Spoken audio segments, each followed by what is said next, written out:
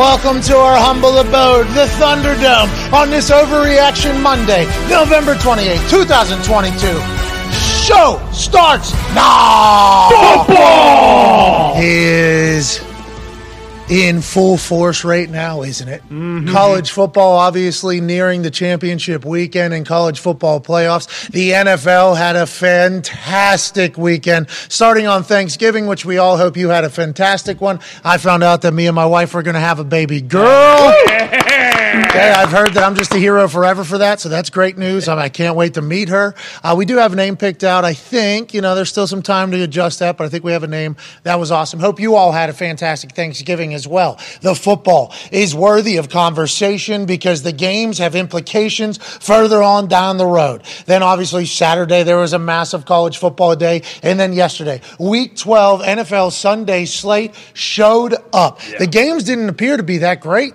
To be honest, on paper, the week looked like it was going to be a shitty one. Instead, we had captivating finishes, close games everywhere, offenses showing up, defenses for teams that we thought were great not showing up. What does that mean going forward, and how do we wrap up Week 12 of the NFL? Oh, Monday Night Football in Indianapolis with the Pittsburgh Steelers, our hometown, obviously coming to visit. Cannot wait to chat about it all. We have Ian Rapoport joining us in about 26 minutes or so. Hey, Ian, what's going on with the injuries? Hey, Ian, what's going on with Aaron Rodgers? Hey, Ian, what's going on around the NFL? Cannot wait to chat with him about what's taking place this evening, who we should look out for, who we should maybe not bet on. Speaking of betting, I lost all my bets. It's tough. And I think that's going to happen whenever, Tom Brady loses to the Browns. Right. And, the Ravens lose to the Jags. Right. Jags might be a team in the future. Sure. Not this year, in the future. Trevor Lawrence does appear to have figured out football a little bit. It's amazing what can happen whenever you have an NFL coach coaching a player at the quarterback position whenever they're young. Cannot wait to watch them. There was a lot of upsets and everything. Can't wait to dive into all of it. The Toxic Table is here. Hope you had a great Thanksgiving. Hope you had a great week. It is fantastic to see you boys. At Boston Connor, at Ty Schmidt. Ty, I'll start with you. You guys are dead. Yeah. Oh! Tough. Yep. Oh! And I don't like this at all, okay? Because I like the Packers. Mm-hmm. I've become a Packers fan ever since Aaron Rodgers Tuesdays has started because I have to follow along with the Packers because the conversations on Tuesday are something that are going to be a part of my life, a big part of my life, and I'm excited to have them, so I might as well know what the fuck I'm talking about. So I became a little bit of a Packers fan over the past 3 years. Interesting rides we have been on, haven't we? I mean, there's been some drama in the offseason about who's doing what, when, and how, whose opinions matters, whose opinions don't matter. Then we get the team back. We lose the best wide receiver in the fucking world to the Las Vegas Raiders. Allegedly, we made a similar offer, and he was going to stay on the team. But this team has not performed like we thought they were going to. Seems like it's all fucking in dysfunction. And then now we learned, even though kind of alluded to it last Tuesday, that Aaron's had a broken thumb since week 5. Mm-hmm. Now there's something potentially happening to the middle body or whatever. Yep. Is he done? Jordan Love comes in, does his thing. What do the Packers look like for the rest of the year? And have you given up hope, or are you in a good spot still? You can't really give up hope when you haven't had much to begin with for the last several weeks. So it's kind of, like, what am I? We had low expectations, but holy fuck. Like the Commanders. Exactly. The Sean Taylor. Exactly. My God. Yeah. They put Adidas Copa Mundials on him. Soccer shoes? Yeah. So I actually did the research yesterday. I'm like, Sean Taylor must have been an Adidas guy. That's why they did it? Not at all. Nope. Never once did I see a photo of him not wearing the Nike Speeds from back in the day. Mm-hmm. So they put Copas on him. They put just an invisible body. How are they a functioning operation? How are they allowed to be in the NFL still? And the fact that they haven't forced a sale from this fucking inept team, none of it makes sense. This is Bush League. This is amateur. This is childish. This is ineptitude being displayed to everybody, in which they hyped up too. They said, we got a shot. They didn't even know. They thought this was going to be a home run. They got soccer shoes on his feet, Copas, Adidas Copas. Tongue's not even folded down on them. Yeah, which is the only cool part about having those shoes, is being able to fold the tongue down, maybe even lace underneath. I used to wear these for soccer, okay? Mm-hmm. I was like, oh shit, Sean Taylor was way ahead of the game. He was wearing soccer shoes because back in the day, football cleats were much heavier than soccer cleats. So you saw some skill positions actually wear soccer cleats because they were lighter in their move. Now football cleats are like track shoes, and everything's kind of evolved. And the soccer model is kind of the model that everybody wears that's in a skill position. So I was like, oh, Sean Taylor. I was actually like, the one thing I took away from this, god-awful, horrendous, god-awful salute to a man that is allegedly worthy of, in the Commander's eyes, right? Mm-hmm. Commander said this guy deserves some sort of statue, and then this is what they went with. I mean, it's just like unbelievable. I was like, this dude must have been ahead of the game. Never. Nike, he's a Nike guy. Never, ever do. Yep. So just from literally the helmet to the bottom of the toes, completely fucking disrespectful to Sean Taylor. They make it worse. You don't announce you're putting a statue up. You don't do a statue at all. People think you're assholes. They don't think you're dumb assholes. Right. This is just compounded into them being the worst franchise, worst business, maybe in America. Yeah. Maybe in the United States of America, and somehow they've been able to ride a gravy train, and Dan Snyder's going to make billions of dollars from the way this team has been run whenever they finally force him to sell it, which allegedly is happening right now. That was disrespectful. I thought that was bullshit. And I like the way everybody that was there whenever it got debuted, probably family and people very close to him, when they didn't immediately just go, this is bullshit, because it is a statue. It is an honor of some sort. But that was trash. That was absolutely so trash. bad. Anyways, expectations were low for the Commanders. Right. But they one up themselves, and they put themselves in a pit. Look what we're doing to then do it. It's just unbelievable. The Packers, you're saying, though. Expectations were low all season. You didn't think they were going to have it after, what, week 4? You thought they were maybe dead, or what was it? No, I think it was probably after the Commanders game, to be honest. They lost, that was, at that point, they had lost 3 in a row. And it was just, you could just tell by watching the games. Like, this isn't the Packers team we're used to seeing. And then, last night, it's been an issue all year, but, the Eagles haven't rushed for that many yards since fucking Harry Truman was the president of the United States. Like, really? Yeah, like 1940. Truman was important for some stuff, right? Oh, yeah. Yeah, he did something. Ended World War II pretty much. Yeah, he did pretty quickly. Say, you know what? We're done fucking around. Let's go ahead and drop the A-bomb and end this thing. Oh. Yeah, give him hell, Harry. Buck stops here. Anyways. I've been to Japan. Yep. That has not been what Truman decided to do has not been forgotten over there. Still talk about. But also, I mean, if you're going to speak about it at the time, there's war. We don't forget either. Tough to kind of put ourselves in. Nonetheless, long time ago. Yep. And the Eagles looked unstoppable last night on the offensive side of the ball. And we watched the Colts just last week in person kind of have much more success against the Philadelphia Eagles offense. So I think that was alarming too, because the defense is supposed to be a defense is supposed to be a side of the ball that was going to be good. Jalen Hurts was running wherever the fuck he wanted. There was no discipline in the gaps, which I assume is being coached and taught. Jalen Hurts is showcasing that not only is he a physical specimen being able to squat over 600 pounds, and they got stopped on two Jalen Hurts, Jason Kelsey sneaks, which I thought, damn, maybe the Packers had figured this whole thing out. They did not. The Eagles would continue to do it. They'd get another sneak for like 6 yards later, where it was 3rd and 1. I think they picked up 6, actually, and Jalen could have went on and do it. I can't believe they stopped it. I thought that was a sign of life. But the defense didn't look great. The offense, obviously, with Aaron, is he hot? Is he done? Is that what they're saying? Yeah. Jordan Love comes in, makes some throws. I think Jordan Love put in a very difficult position literally since draft night. Literally since draft night, Jordan Love's been put in a bad position. Terrible. Now, is it his fault? Not at all. Is it the NFL, so he's going to have to live with it? Yes. But he steps in there. There was a moment on the sideline where somebody walks by and says, let's do this thing. And he goes, oh, yeah. His confidence seemed to be there. Threw the ball really well. What are the Packers with Jordan Love? Who knows? What is the future of the Packers? Who knows? But Aaron Rodgers, is he going to be done for the season? Is that what you guys are thinking? Is that what you guys are hearing? I don't know. I hope not, but that was kind of the alluded to this morning. Yeah. Oh yeah, heavily. And last night that was like the main when he left the game, it was like we may have just seen Aaron Rodgers play for the last time in not only a Packers uniform but ever. So it's like who knows? I mean his thumb's fucked up, his obliques all messed up. But then with Jordan Love too, I mean like that was a completely different guy than when he started against Kansas City last year. He looked light years better, and now they have kind of put themselves in a position. It's like you drafted this guy in the first round. You kind of need to see what you have out of him because, what are they going to pick up his 5th-year option when he's only played like 2 meaningful games? So they've kind of backed themselves into a corner a little bit. Christian Watson has, he hurt CJGJ. CJGJ thought he was going to get him. And Aaron's first thing he said about Christian Watson, I think this is when Christian Watson was still trying to learn the offense and maybe not having his best days. Aaron didn't want to say that, but he chose to compliment something else.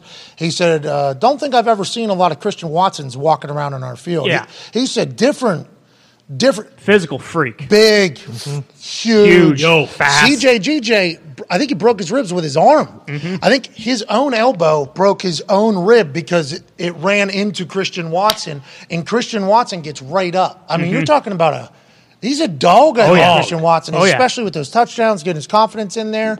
So I think he's a player. Randall Cobb makes a play. Mm-hmm. You know, what if they're able to salvage something? Mathematically, are they eliminated completely? Not yet, I don't think. But That'd be real early. yeah. Texans, for instance, gone. Well, and also, like, it's not They like are so bad. Oh my So god, bad. maybe the worst team ever. Ever. Maybe This the is the worst whole football college team football. ever. If there was a better,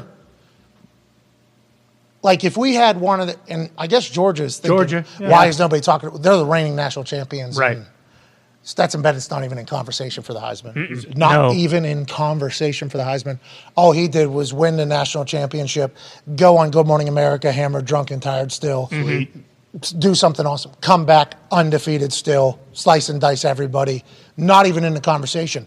But in other years, let's talk about in other years where there was like super teams.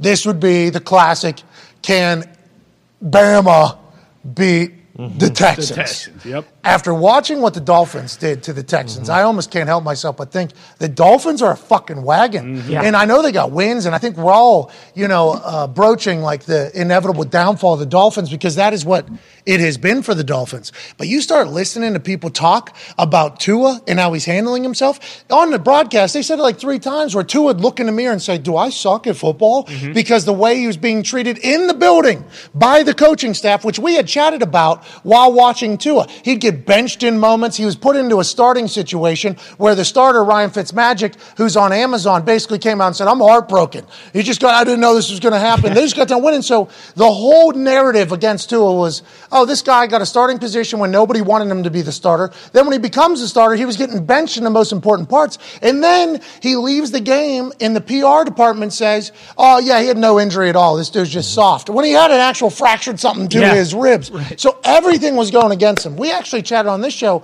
about Tua's mental toughness might be the best in the history of the NFL. I like to hear the fact that there was moments where Tua was like, do I suck? Because if he didn't, I would think he was a fucking robot with the way things had gone under Flores' leadership. Then we obviously hear about the potential paying for losses and what is the building like in toxic.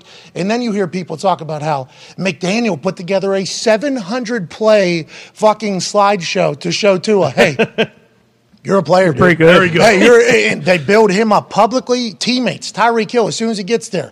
Very clear that McDaniel said, hey, Tyreek, listen, Tua has been mentally assaulted since he got here. So Tyreek, as soon as he get here, most accurate quarterback in the NFL, can't wait to play with Tua, can't wait to do this. Everybody else, Waddle comes out, starts talking about Tua doing this because in the past, remember, Mac Jones was a better teammate than Tua was. Right. Waddle allegedly said that in privacy that somehow got out to try to fucking ruin Tua. I mean, Tua has been taking it. Might have made him what he needs to be. Yeah. Not saying anybody should go through that. But Tua just 2 years ago, go back 3 years ago when he was at Bama or whatever, wins the national championship, right, as a freshman, comes in, does his thing, hi. Then he does something to his hip. Jalen Hurts comes in, does his thing. His whole story is very much like this. And now, with the way that defense is playing, they kept the entire defensive staff from last year. Defense always been pretty good. Flores leaves, you think they're going to have a drop-off. Yesterday, they fucking put the finishing touches on the Texans to put that thing 27-zip with a slaughter shot. Ball comes out. It's 20-0. Not Davis Mills. Kyle Allen has a completion. Looks like they might gain some yards. Slaughter shot. Pick that thing up. Get us into the end zone. 27-zip second quarter. Spread should have been 40. Spread should have been 50, and the Dolphins do what every good team's fan base hopes that a good team would do and put a motherfucker away. It always seems like the parity of the NFL is talked about because the great teams seemingly have good games with the bad teams. So they're like, any given Sunday, this team could beat that team. The Miami Dolphins were supposed to kill the Texans, and they did. Yeah. That cannot be held against them. I think that should put them up into a different stratosphere. That this group of personalities and egos and attitudes in Miami that everybody loves and everything's going good. It could have went to shit playing against a bad team. It did not. They're focused. They're dialed in. And that team is fun to watch.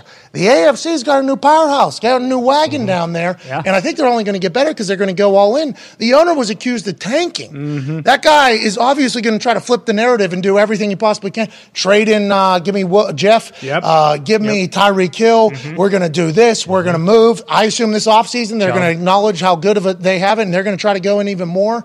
Hey, good for Bradley Gumpy. Chubb, exactly. Bring him in from Denver. They had no idea that was happening. Congrats to the Dolphins, Gumpy, and the Finn fam. They're unbelievable. You got a team. Tone Diggs. Yes. One half of the hammer. Don. Cowboys. My college football professor all season. I've appreciated your work, honestly. You've made me much smarter and better. The gambling. As a whole. Now, I can't talk about you because you and Gumpy seemingly win every single night somehow. But, dude, this season continued yesterday. I mean, there was teams that were in games that we never expected. There was teams that were showing up out of nowhere. Is everybody losing every gamble this year? Is that just normal? And how happy are the fucking sports books that this year has gone the way it's gone? I know the books get super, super happy when there's upsets like the Jags over the Ravens yesterday and things like that, because a lot of people do like money line parlays, and you can guarantee the Ravens were in every single money line parlay. So like, I'd say they were. So that's no offense to the Jags. Please don't take any offense, Jacksonville. And your mascot, hilarious. Dog. Oh, that was awesome. He's Florida man. He was Florida man yesterday with the thong speedo American flag all pretty toned up. I was going to say, he looked pretty good. Pretty toned up. And remember, I've talked about Jax Him DeVille because he used to bring the ball for the game in from the top of the lights in the state. He would bungee jump in. There'd be like 14,000 people at the game, okay? And I've seen Jacksonville through the years. At its bottom. Got very lucky to play down there. Now, granted, they did beat us a couple of the times, which makes no sense, but that fan base had pretty much said, fuck this team. We have other things to do on Sundays or whenever we're playing. You're got a lot of tarped off areas of that stadium. So that they didn't black out the game because there might gain a fan in the city if they were able to play it, because that's how bad it was at points. Now, I'm sure there's some Jacksonville Jaguar diehard fan who's going to tell me I'm wrong. I played there. I saw it. It was fucking empty. It was nothing. But Jax Him DeVille always brought it. Oh, yeah. It was a game every game. Just jumping over the 14,000 people with a bungee jump from the sky to deliver the game ball, which obviously we didn't kick, but like he's always been all in. I appreciate him getting some props on the internet. Now, the Jags, do they think that's what our mascot is, or is he just a Florida man as a whole? That's the conversation I think is going to come next. You know, that's the whole thing. Like Blue for the Colts, right? Is he the proper representation of the Indianapolis Colts? I think so. I think he's bought into the community. I think he's for children. You know, I wish he'd be a little bit tougher every once in a while, but then he gets an opportunity to play in those mascot games, and he's full go. Yeah, so I think we got to remember these mascots as they continue to get more shine, because they are incredibly intelligent and creative people underneath there. Allegedly, kids. Sorry, no offense. Right. But are they representative of the team? I think is the question. I think Jackson DeVille represents all of Florida. Yeah. Very well. I think Blue does a good job here. There's some places that I'm like, why is that mascot doing that? Yeah, it's not great. That mascot needs to fucking chill out. And if you're the coach of the team, at what point do you go, that is not what my fucking team. Get this guy the fuck out. That is not the mascot of our team. But I love Jackson DeVille. I just want to let that be known. But anyways, the Ravens fucked a lot of parlays. For me, in particular, I assume a lot of people, the sports books have to be eating right now. Yeah, like because pretty much all the other favorites kind of took care of business in the early games.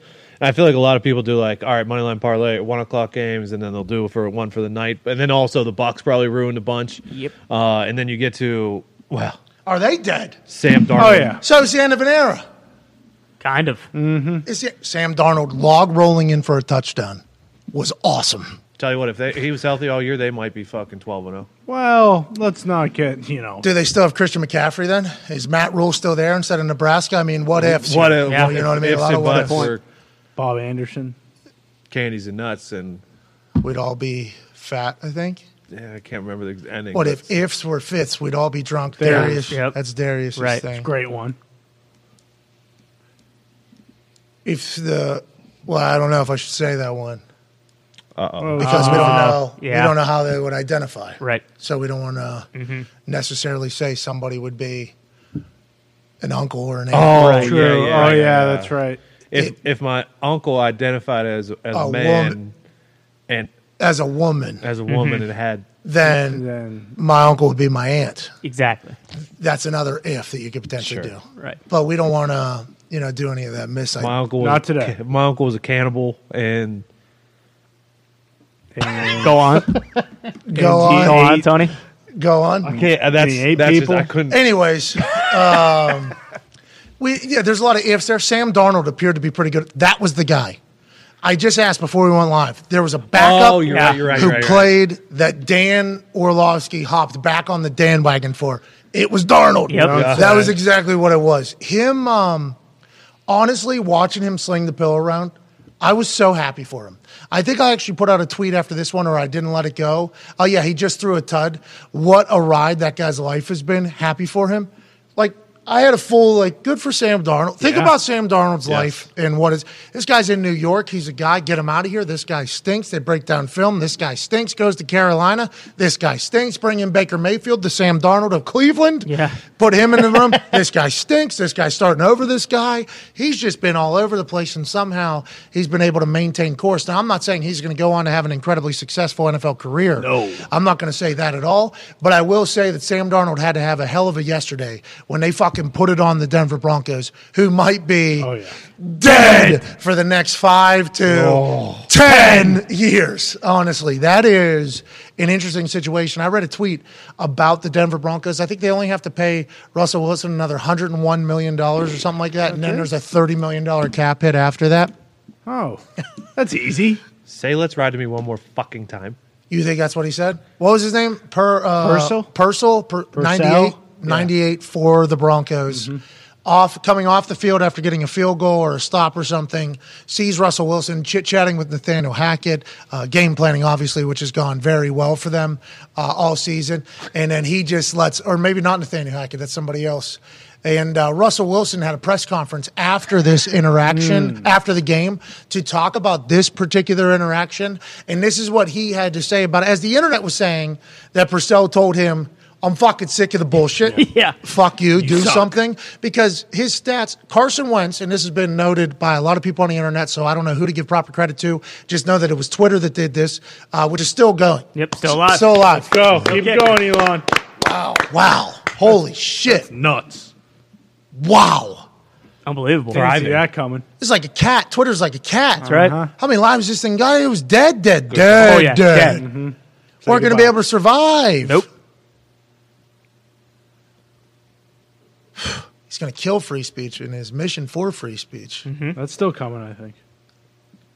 Thanks for figuring it out, Elon. Figure it out, Elon. I've loved Twitter since the day I got on it. Hell yeah. I will love it forever. I was told that something I love was going to die last week by people that were supposed to have degrees, I think, in social media. They know. That's wild.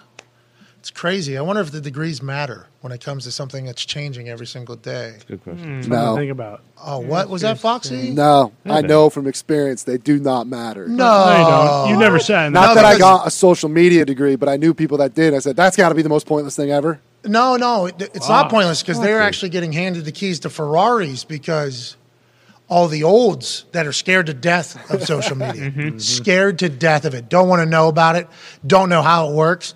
Oh, well, this person has a social media degree. You run our social media degree. Having this old has no idea what that means. Okay, you tell me. And then the way you can put numbers together. These social media graduates are running a lot of accounts. They all told us, which I did not go. I obviously did not finish school. Social media. The only thing we had was Facebook. At the time when I was in college. So they're much more educated than we are in businesses that have been around a lot longer than ours. I guess their reach in Fugue's numbers is definitely bigger than ours. Sure. They told us that Twitter was dead 2 weeks ago, week and a half. Move all your assets to Instagram. Get off of here. Twitter's dead. Twitter is nothing. Elon ran into the ground. Congratulations. Won't be able to operate without an advertising team. No way. They don't have any coders. No, absolutely. are we gonna Everybody quit. They want us to work. What are we talking to this guy? It is dead. Still alive. Way to go, Twitter. Well done. Keep going, Twitter. Way to go, Way Twitter. to go, Twitter. Had no idea that was going to. Could not have said that immediately upon all these people with degrees saying it was over, saying, you're fucking wrong. Couldn't have said that. I don't think I ever said that. Because why would you? These people have degrees. I know. I would have never said don't that. know. Won't They come know. back to bite him.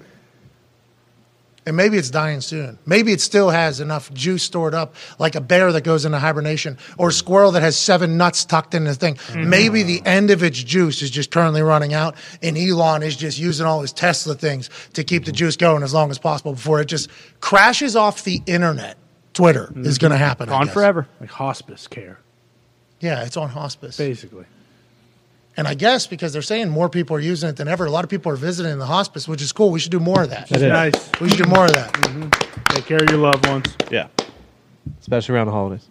Is there a bigger con than being a social media graduate and taking some of these olds who are in charge of things for every dollar they have? Yeah, crypto and NFTs. Bingo. Yeah. Bingo. One and the same. Well said. Bingo. Brett Mine Favre. is V friends. Well, Brett Favre is not a young that's taking advantage of olds. He's an old who's taking advantage of the broke. That's right. Pours, Which yeah. is two Big difference. definitely conning going on. We're just talking about two different. Nonetheless, happy and Twitter's still around. Twitter told me that Carson Wentz has 2 more touchdowns thrown than Russell Wilson has, and he hasn't played since week 6. We just got done with week 12. Yikes. This is what Russell Wilson said about the interaction with Purcell, number 98 for the Broncos, as he was running off the field, and Russell Wilson seemingly coming on the field to not create any points probably for the 100th time this season. Russell Wilson said this is what Purcell told him. You know, he came off. After I think they kicked the field goal, and he was pissed off. He just said, "We got to f and go," you know. And I agree, you know. So me and him on the same page. Same page. There's no animosity there at all. We're on the same page. We got to win. You know, we got to come out here and have some grit to us, some mentality to us. We got to be able to win these these football games, and so those guys are out there battling every play. You know, on offense, we got to be able to capitalize, and so yeah, no, there's nothing there at all. I mean, me and him, there was no nothing there. So man. seemingly nothing there, which I can respect. And maybe that is what Purcell says, and maybe he's a great leader and says that to a lot of people. But anything that happens to Russell Wilson in 2022, we are certainly going to talk about, mostly because he sounds like a big fugazi and the team stinks. Yes. That's right. And he got $100 and some million before he even took a snap for this new team, and the team stinks. The team isn't fun to watch. All the magic that we thought we were going to get from Russell Wilson in Denver, a team that allegedly would have won a Super Bowl if they were able to get a good quarterback in there. They go all in. They get Russell Wilson. Now they're sending like a top 5 pick to Seattle. Yeah. Seattle's balling. They lose to the Raiders because Josh Jacobs has the biggest day of all time. But they have like a top 5 pick from the Broncos. They don't have Russell Wilson or Team 3 in their building anymore. The Seattle Seahawks seem to be a bunch of fucking heroes here. But Purcell says, listen, I'm a leader on the D. I'm a leader on the team. This guy's not holding up his end of the bargain. Let's go. I like that from a team, and I like the way Russell Wilson obviously spun at the end. We're on the same. I think so best too. friends. Hey, I'm trying to get it all there. Purcell said he's just trying to spark. That's at least a little bit of hope, but that defense has certainly thought they were getting something much different than what Russell Wilson has brought. Yeah, I doubt they expected to, send off their best pass rusher like we mentioned with Chubb. But this answers all of our questions about why, no one on the Denver team has kind of spoken out when all these former Seahawks players have talked about how Russell Wilson was as a teammate, right? Like, does that confirm everything that's been said by Richard Sherman and the other players, Marshawn, about how you couldn't really reach out to him and everything? Based on this? I think Purcell was comfortable enough to say it to him, right? Yeah. Yeah, true. So you could take that either way. I don't know because I'm not there. Yeah. And I have people in that building that I could reach out to and get the story to, but I don't want to put them in a compromising position either. I just assume all this information will come out at some point and we'll cover it as is. It is not going well there. Joining us now is a man who might have more on the inside of what's happening there and other places because he's the senior NFL insider, not only for the league itself, the National Football League, Okay. but also the network that the league owns. And listen to this, the website. Wow. Holy NFL.com. Yeah, he's also on NFL.com Jeez. and NFL Plus. And he has a podcast with 2 other insiders where they wear T-shirts and talk about stuff called The Insiders. Ladies and gentlemen, Fun. host of the weekly wrap-up with Rap Sheet and Friends, us being the friends, he being Rap Sheet, Ian Rapoport. By the way, just to let you know how seriously I take my appearances on this show, I do wear a T-shirt for the show on The Insiders, which you can find Fast Networks and also on YouTube. It's too bad I couldn't get the plug in. Hey, you lost service immediately upon doing your plug. I mean, that was perfect. Yeah. That was the NFL saying, your podcast gets no love, pal. Okay, let's move on. I apologize for that. Where can we find the podcast? All podcast networks, I assume, right? It's on YouTube. It's on the Fast Network. So it's going to become a podcast Fast maybe Network. eventually down the road. Yeah. Roku is one of them. Do you know what Roku is? Oh, that's huge. Wow. Rich Eisen's on there. every TV. I watched. He is on there. 30 Roku's a million big homes. thing nowadays. Absolutely, always has been. Roku's fantastic. I watched the NFL kickoff show, NFL Game Day. I think it's a great show. I think they do a fantastic job. Rich had like a good minute and a half commercial for his show on there, and I'm like, fucking good business here, Rich. There we go. This is good business. And then you came on. I mean- and you talked about your podcast. You, alongside Garofalo and Pelissero, which I assume is the Fast Network show that you have, he cut a promo about exactly. Ian Rapoport cut a promo about the podcast, then transitioned into the day. I actually sent him a text at that moment. I was like, good business here, Rap. There we go, Rap. Good business here, Dude, Rap. come You're on. doing great. You deserve it. I hope the Insiders does fantastic. And obviously, we've all heard of the Fast Network. What a place. Yeah, man. Nothing better. What a place. The Great, Fast great Ride of the podcast. Fast. Yep, agreed. Absolutely. Let's dive into some news stories here. We were just talking about Russell Wilson and Purcell yelling at each other, or Purcell telling him, like, hey, figure it out. There's no way that ends after this year, right? What are they going to do? They're going to have to figure that out. That team is abysmal, and there's no way the richest owner in sports, Mr. Bob Walton there, bought that team, paid Russell Wilson to watch that team do the way they do. How are they going to figure that out, you think, and what does the future look like over there? I mean, there's no sugarcoating anything that's happened in Denver this year. Like, they made a bunch of decisions before the year, decisions they thought were really good, hired a bright young coach in Nathaniel Hackett. They traded for a quarterback that a lot of other people wanted to trade for. I mean, there were several teams, including the Washington Commanders, we've talked about this before, that wanted to trade for Russell Wilson. He wanted to go to Denver. He ends up in Denver. A big coup, and it's all bad. Everything is bad. The contract is bad. Literally, I mean, it's great for Russell Wilson, but it's bad for literally everyone else. Let's just assume that the Penner family, Walton Penner family, has a decision to make at the end of the year for Nathaniel Hackett. If they decide to move on, which certainly is conceivable, it seems like they would get a coach who would make Russell Wilson really good again. Like, he's not going anywhere. It would be mind-boggling to think they would move on from him because the cap hit would be so astronomical. You could do it, but it would set your team back significantly. So I would imagine it would be a coach who says, you know what, I can make this guy work. I'm not going to say make Russell Wilson great again, but let's just say I said that, something in that line. Oh, patent it. You should patent that. Yeah, you should. should put that on the Insiders. Put it on the Fast Network. Maybe make some shirts. Actually. But I think that's going to be the focus of the offseason. Okay, and obviously everybody's going to say they can make Russell Wilson great again. I'll be excited to see who can actually pull that off because he looks like a very different player. Looks like he has no idea what's going on. He seems like we watch D-Butt talk about it. We watch Chuck talk about it. We watch AQ talk about it. It's all dysfunctional. And we're after week 12 already, and this is still happening. We assume there'll be growing pains, which was talked about early in the season. I think mostly by Herbie and Al Michaels when they played the Colts on Thursday night about how all words out of the Broncos like, hey, there's some growing pains. We'll get through it. And I assume that's exactly what they thought it was at the time. But now it's like dysfunction. Now it just seems like it's broken. Who knows if they can fix it? And is Russ liked over there? Do you know? I mean, I think when things are going bad, it's always tense. So, like, I don't think anyone's happy with anyone right now, you know. But look, Russ is. If you needed to know what teammates think of him, all you need to do is go to Seattle. I'm not saying it's universal, but there are plenty of people that decided this guy is just not for me, and a lot of them have spoken out way more than I can ever remember ex-teammates speaking out about anything. Like, of all the stuff, of all the material that we have from the Richard Shermans of the world or the, so many of the ex-Legion of Boom guys, like, they've all spoken their mind about Russell Wilson in a way that no one else speaks their mind about their former teammate. I mean, think about this. When Denver went back to Seattle, it was the opener, right? Yeah. It was the opener. They invited all the veterans on the defense just to come watch. Like, I don't think they were there to cheer for Russell Wilson. I'm just going out on a limb. I don't think that. And Pete after the game said, not for everyone. And Pete said after the game, that was for everybody that was here because they know what it is. And I'm like, damn. Okay. Yeah, Pete normally doesn't mix words at all. I was like, all right, this is for everybody that was here and knows what it was like. What's that? 100%. But when you're good enough, it doesn't matter. When you win. Right? Like you can be, when you win, it doesn't matter. And when you play well enough yourself, you can sort of be whatever you want. Like a quarterback is a leader, unless he's losing, in which case he's just a jerk yelling at everyone. Like there's some of that going on as well. Yeah, but if you're yelling at everybody, there's probably a reason. You're probably holding people accountable, and it's working. You can, at any position, that's true. At any position, let alone quarterback in the NFL. I'm talking about any business, any genre. The person that's in charge can do as much barking if it works. But then people are going to get, if it's not working, it's like, hey, I think we need See ya. you, maybe a new voice in here. That's just natural human instinct.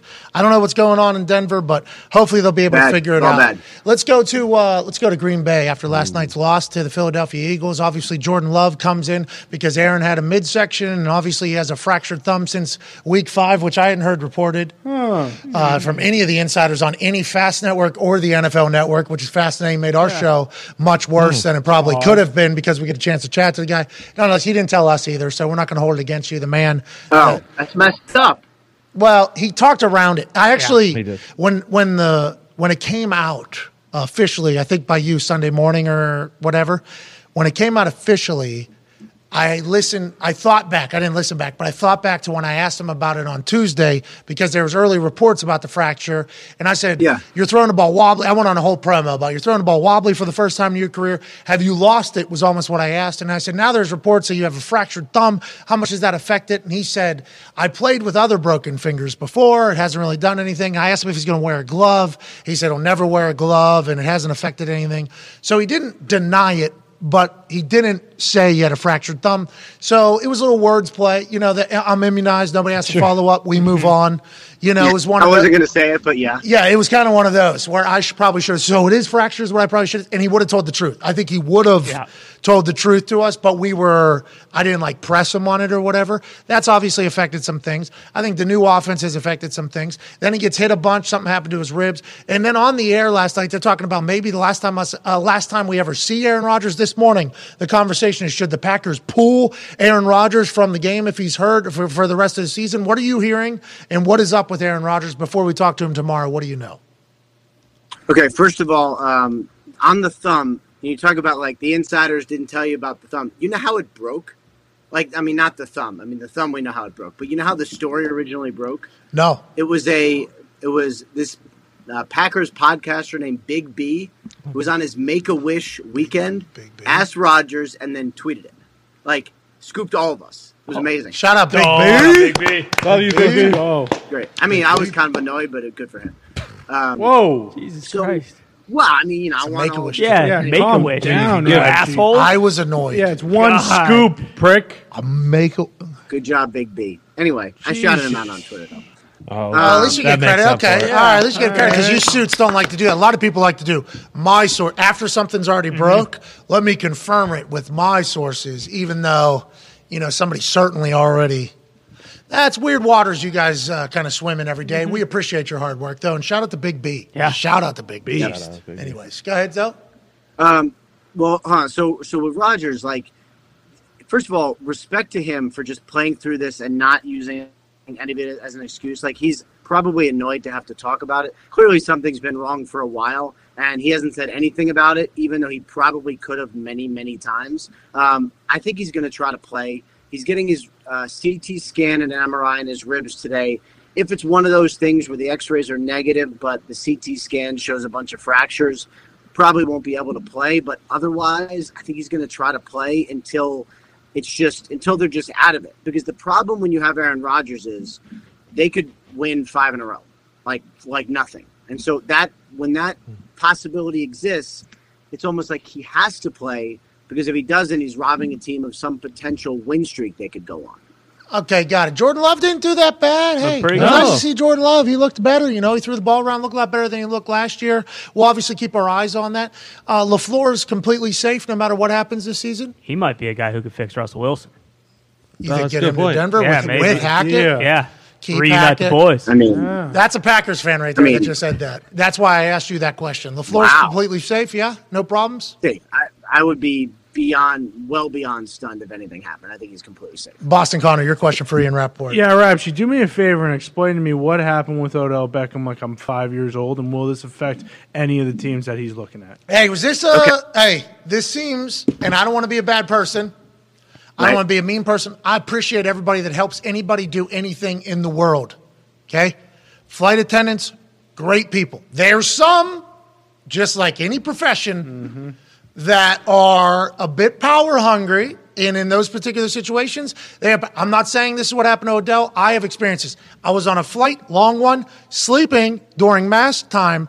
I was woken up by flight attendant who was saving the world, I appreciate that, to tell me that my mask was not high enough up on my nose, okay? Woke me up, middle of sleep, in a pod, no big deal, I do well, in a pod, wake me up, move from here to here, woke me up. And I thought to myself, wow, I could see how this is maybe a thing if somebody who maybe didn't have as many vitamins as I potentially had at the moment would react to that happening. I'm not saying that's the only time that's happened. There's been other flight attendants who have certainly done things in the past that have saved lives and helped the world. But there are also some, just like in any profession, that are seemingly power-hungry assholes. Is that what happened with Odell Beckham Jr.?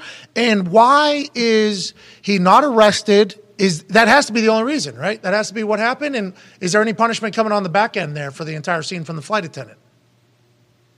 I mean, not arrested, not detained, got home in his own accord, basically nothing. So I don't know the answer, but I wondered all the same things. Like, if his story is true, which we will never know, the world will never know whether or not this guy was willing to put his seatbelt on. I'm dying to know, because what he says is he was going to put his seatbelt on, and they were basically like, too late, seatbelt's off, we're going in, or we're taking everyone else in. So I'm dying to know, was he willing to put his seatbelt on? Where were we? I have a lot of questions, but it does seem that there was a situation where he was not in his 100% best state, I would say. He was out maybe like a really light. Tired would be my guess. Like a light. Probably very tired. 5-hour flight. He had the blanket over his head.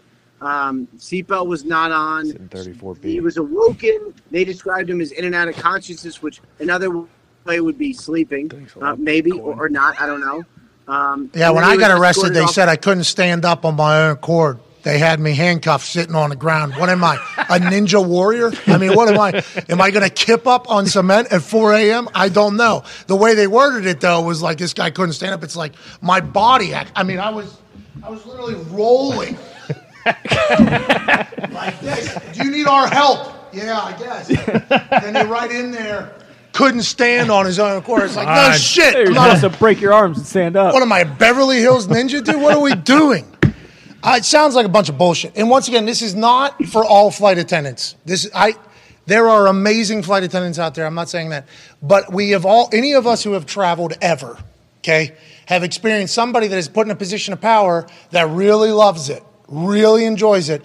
And flight attendants on some of those flights have a little power hungry badge, and they're not trying to get you to the next destination. They're trying to get you to listen to them during the flight to the next destination. It's like, you're in my world now, fucking grandpa, almost. It's like, Jesus Christ, I'm thankful for what you're doing. I can never do your job, but relax, please.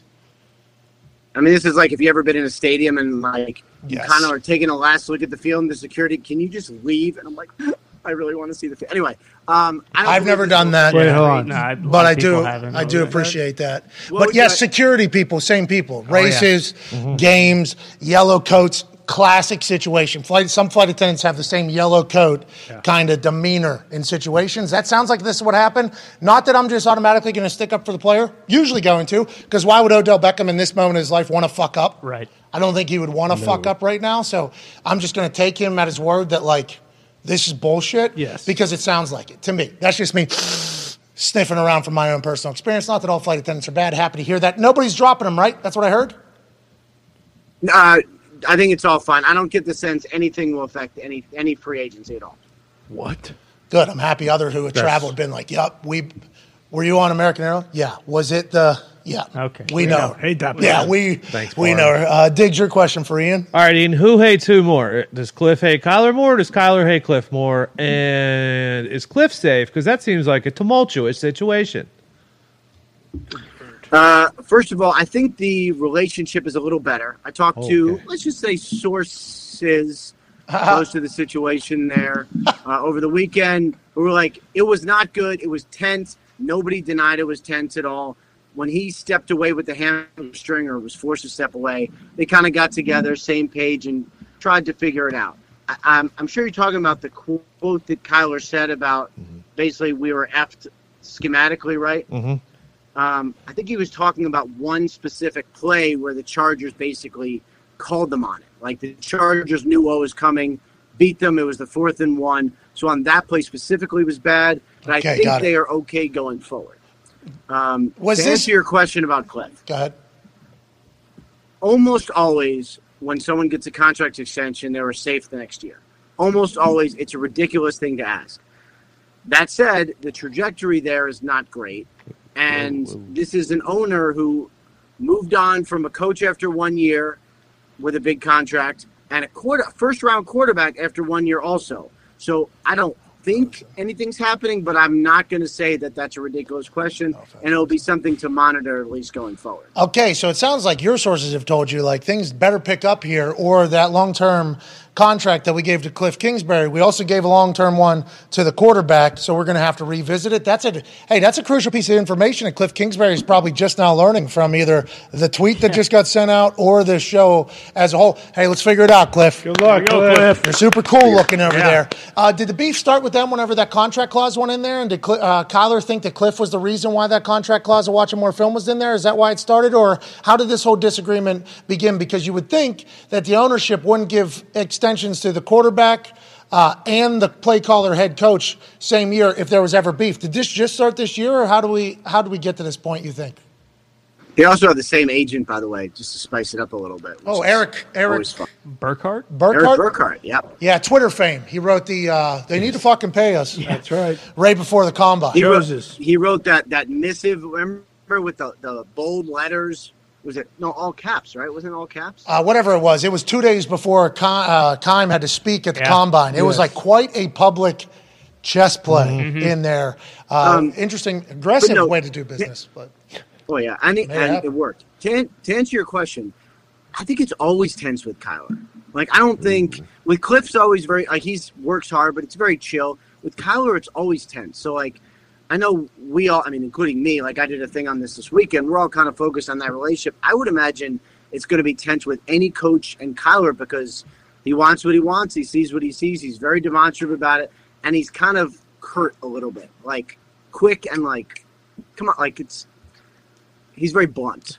Short with people. Sounds like he's a prick. Nice. I'm excited. I'm not going to say short because he's also... Whoa! He's also short. Can't do what you just did. Even Ian's 5'4". You're 5'4". Let's remember that. We saw that at Super Bowl and when you walked in around. And your little pal Mike Giardi. I just remember this with you talking about Kyler being short. Like Kyler would do this to you. Rap. You know what I mean? Kyler would do this. Not true. Kyler would do this to you. Wow. And Kyler would do this to you, and then Kyler would say, "Hey, you want to play tackle football?" And then he would just fucking run you right over to, which I think sometimes you reporters forget. That part is true, yeah. Mike Giardi goes, "I'm gonna break my own rule, and I'm gonna talk about kickers for one of his little things. A rookie kicker who's this big is kicking for the Tennessee Titans." He's like, "Giardi, I looked into your bio. I don't think I ever seen you play any motherfucking sport. You want some broadcaster? That kicker who's this big would ragdoll you, Giardi. I just hope you know that. I just want him to know that because you guys get a little bit too comfortable with your microphones, I think, and the makeup and where you're at, what you can say, what you can't say. Let's remember that little guy, more athletic in his foot than you have in your whole body, Giardi. Just something to think about. And then you, Kyler Short. Who are you, Rapoport? No, I'm a fellow Short. Okay. Now that does make sense, actually. Okay, so fuck off to Giardi then, because there's you're good. You're good. I'll tell you this. With all due respect to Giardi, I was offended by that too.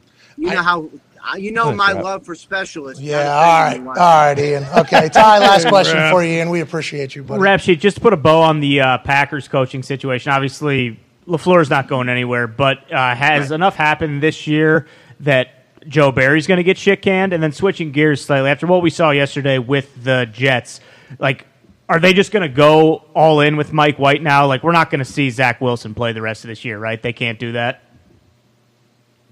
Okay, first question first. I don't get the sense that Joe Barry's in as much trouble as some people think. Like, He should. I He think sucks he's at his going to job. be. We'll see what happens. Oh! But I think he's going to be okay. I'll tell you what's interesting to me. They lost a lot of offensive brain power, I guess, in the offseason. Getsy went. Obviously, Nathaniel Hackett. Like, I wouldn't be surprised if they add some things on offense rather than take away on defense. Especially, and I don't know what's going to happen, but there is obviously a possibility that Hackett's available. I wouldn't be surprised to see them add on offense there. What was your other question? Mike White. Mike White's the guy, right? Mike White, yeah. They got to go with him until he looked great. Like go. that is I know you Mike always say White. that is a dude. Like players love Mike White. Yeah, Mike White chance. He's probably the smartest guy in the room, and guys love him. They do want to get Zach back out there. Sure. They have a plan for it. Why? Apparently, if you're keeping winning, I don't know how you change anything. It's a good problem to have. Yeah, Mike White put up, 400 against the Bengals last year. Yep. He didn't do as well against New England and Buffalo last year, but those are two of the top defenses in the NFL. He played against the Colts, and he had a nerve thing happen. He drove right down the field against the Colts on the first drive, and then something happened in his forearm. He could no longer feel the ball, and they didn't know what it was. And then his feeling came back right after the game, immediately after. I'm so thankful that happened because we would have lost to Mike White probably last year. Everything about him, he just oozes moxie too whenever he talks, whenever he acts. The wink is just such a clean depiction of what it feels like it is whenever he's in there. For the New York market, a guy that's been overlooked, a guy that's had to overcome some things and has swagger, feels like he's the perfect fit. I have a couple Jets fans in my Rolodex on my phone. A lot of texts yesterday. Ow. Mike fucking White. That's all anybody was saying. And I don't know how Zach gets back into good graces there, Rap. Honestly, I have no idea how it happens. I don't know either. It's a great reality because if White was terrible, all we would talk about is when to get Zach back. So hopefully for them, this is just the problem that they have, which is they can't put their first-round quarterback back in because the other guy's so good. Remember when Jerry Jones said, "What's going on over there?" as a 14-year-old, and then he also said, "I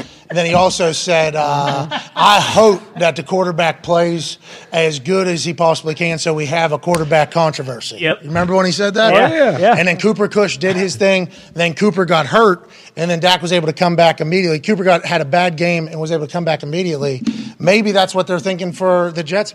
Who knows how this is going to go with Mike White? We got to keep Zach up and positive. Hopefully he'll learn, and we'll keep him moving. We appreciate the hell out of you, Rap. You're the man. Take care, guys. Thank you. Ladies and gentlemen, you're Rapoport. Yeah, it's a great analogy. He did say that. Yeah. The heck's going on? What's going on? Man, I cannot. That was wild. How'd they find that picture? How have they not? That's what I'm saying. Are we? Was that Snyder? Oh, yeah. 110%. Speaking of Snyder, I have to correct something. Sean Taylor did wear soccer cleats before anybody else. But not. He did not wear the Copa Mundials. He wore Nike Total 90s. Yeah, they were a great shoe. Used to be able to really turn a ball. He could bend it like Beckham in those things. Oh, yeah. He used to wear those on the field. His daughter actually said that she was most thankful that they put soccer cleats in there because it seemed as if they were thinking. Even though they were the wrong soccer cleats, he was ahead of the game. So I stand corrected there. He did wear soccer cleats before anybody else, which goes to even more of the importance of how fucking heady of a football player was, ahead of his time he was, how great he was, for that to be a statue. Obviously, Commander's move, but I was wrong on that, so I'd like to get that corrected. We learned a lot there from Rap, didn't we? Yeah. A lot. Big thanks. So what did you learn? I learned that Zach Wilson's the next quarterback of the Carolina Panthers. I learned that. Colts, man. Sure. Cliff might be on a hot seat. Yeah, that's interesting for Cliff to learn. He just signed an extension. I assume that money's guaranteed, so he might be a pro golfer or a narco guy in that house. Yeah. Maybe be OC at Nebraska. They lose to the Chargers because Staley does a Staley thing and goes for two. Big-time win. I was thinking if the Chargers lose that game. Staley. Oh, yeah. Staley. 100%. Maybe out the door today. And then all of a sudden, boom, end of the game, Herbert and the boys do their thing, pick up a big 2-point conversion, get a win. I love that move. I love that call. Joining us now is a man who, I got to see 2 times in the last 4 days. That's nice. In person. Lucky. This dude rode his Serial 1 bike 6 miles to dinner on Friday night, 50 degrees raining. Really? Of course. Yeah, because he lives close to Columbus. 6 miles away from Columbus where we were having dinner. He rode his bike. I'm sure he's got 45 cars. He was number 5 overall pick. I'm sure every dealer in town has given him a rental to drive around for free. Rode his Serial 1 bike 6 miles. That showed up, obviously, a little bit wet, drenched, sat down, had his meal. Then he hops off on that thing and rides through the people, and he's out of there. One of the best machines of a human of all time. Mm-hmm. He's an Ohio State legend. He's got their fucking dicks kicked in by Michigan. Yeah, again, another year. Got out physical by a team up north. Sorry about it. He's a Super Bowl champion with the Green Bay Packers. They just got their dicks kicked in by the Philadelphia Eagles. Tough. Tough. He's one of the toughest people of all time. Ladies and gentlemen, AJ Hawk. Everything you're associated with AJ is getting out toughed, out physical. It's a tough day to be in Ohio, and it's a tough day to be AJ Hawk. Great to see you, pal.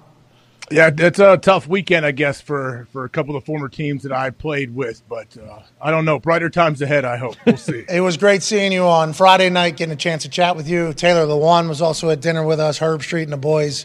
It was a cool convo there, Jeff Ruby's. Herb Street has the Kirk Herb Street roll on the menu. Yeah.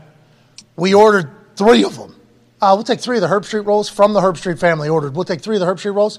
And I was like, well, hold on. What is that? Is that off? It's right there, fucking front page. Jeff Ruby's Steakhouses everywhere. This is one in Nashville, Ohio, Texas, or all over the place. The Herb Street rolls, delicious. Oh. I mean, absolutely. Not just put his name on one that is shit, or put his name, had the whole thing, ate a nice dinner. AJ had a steak and asparagus. What? Hey. Hold Chicken on. and rice, a little bit of a curveball, huh? Shit. Feel Good Friday, having one of those. Did you tell It was AJ? great to see you, AJ. What were you going to say? Did you inform AJ, like, hey, I don't know what Bobby Carpenter told you, but you can still get a DUI on that fucking bike, even though, like, it's... Like, on the Serial 1, yeah. the pedal assist? Yeah, I know the law. Nick, you remember we were up in Canada, saw a guy get a DUI on a motorized wheelchair. Oh yeah.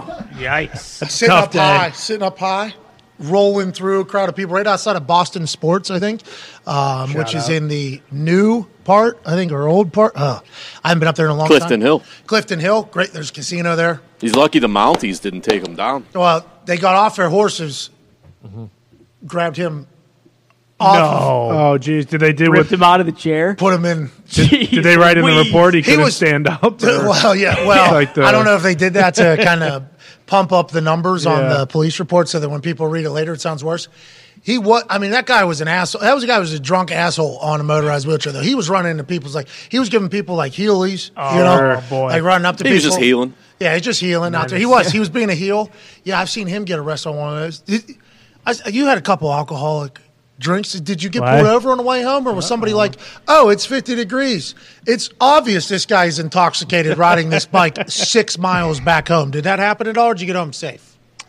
No, I got home safe, and I may have had a couple whiskeys, but I was under the limit, so I understand the law, but I was definitely bobbing and weaving. There was a hockey game that was happening at the arena next door, basically, so on the way there, I was at a little stop walk or whatever, a little crosswalk with about 400 other people, and I'm right in the middle of on my bike, and they're all cruising around just looking at me, so it was fun, though, man. And then what? I was tired. I was tired going into dinner, so it kind of woke me up. I was glad. Okay, and then what? When you were sitting there, and you're around a bunch of people, I think you had directions on your phone on your left hand. What happened? Did something happen there? No, you're talking earlier in the trip.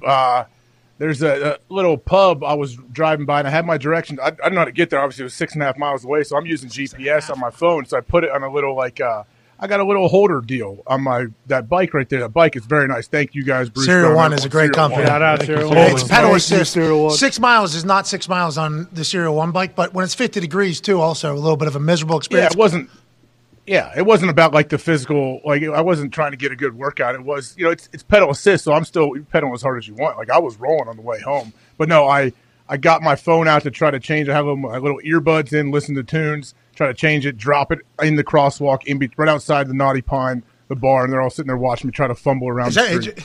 Is that AJ Hawk? This is in Columbus, Ohio, where this guy is the face of, you know what I mean? They had no idea, anything. No one knew. Oh, as soon as they saw that jog, they just saw a person. Like, is that AJ? That's AJ Hawk. Holy And then shit. he was fumbling with his fingers, obviously, course, they saw with that. gloves on, fumbling for the phone there. And then he gets back on. And the only reason I know that happened because I asked, I was like, how was the trip? A little adversity outside Naughty Pine. I started like dying. I'm like, what the fuck is the Naughty Pine? He's like, drop the phone in front of about 400 people. Had to get it back while they were all eyeballing me. I saw him eyeballing me, got through it, got the phone, got back.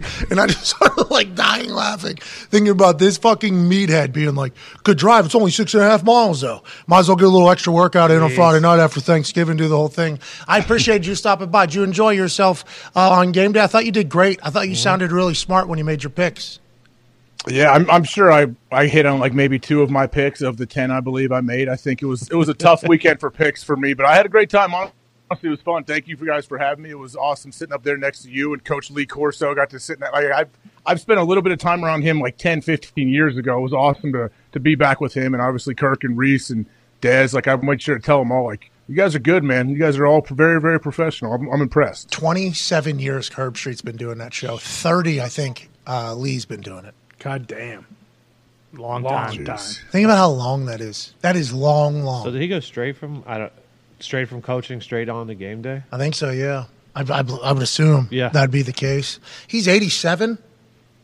Beat Montana a week ago. Yeah. Montana was 4 degrees or whatever. Yeah, unreal. A lot of people on the internet, why are they putting Lee Corso out there where he's so cold, poor man? Beat it. Yeah. I actually was thinking the same thing a couple times I saw him. I'm like, this is the one that I don't know old people that well. My grandparents passed away and exited my life whenever I was very young. So I don't have a lot of relationships with older folks. I don't really understand older folks that much. I've gotten a chance to chat with a couple vets, whenever I do military stuff, and the stories are fantastic. And I assume there's a lot of wisdom that I've missed out on. But I just like everybody, like I saw people on Twitter asking that question. And I was like, valid question? Yeah, that is a valid question. Does he want to be there, though? I would assume it's his choice. Yes, that's what I was about to say. I don't know if Lee Corso is like any other older person on earth, though. This dude still scoots, like 87 years old, scooting around places.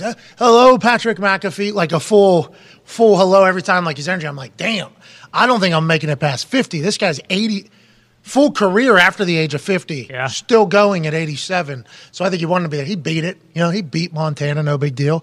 It was great to have you there. There was a couple moments it stunk that we weren't in front of the crowd. You know what I mean? Yeah. Yeah, we're in the stadium. We're actually in the Michigan fans' home section. Yeah. Okay, so I think because Fox had the game, they had the other side. Mm-hmm. So where game day was the last time I was with game day when Ohio State had a game, it was on the other side coming out of the ramp where the drum major comes sprinting down or whatever. You came down that, and then it would be to the right is where game day was whenever we were there. Z, do you remember that?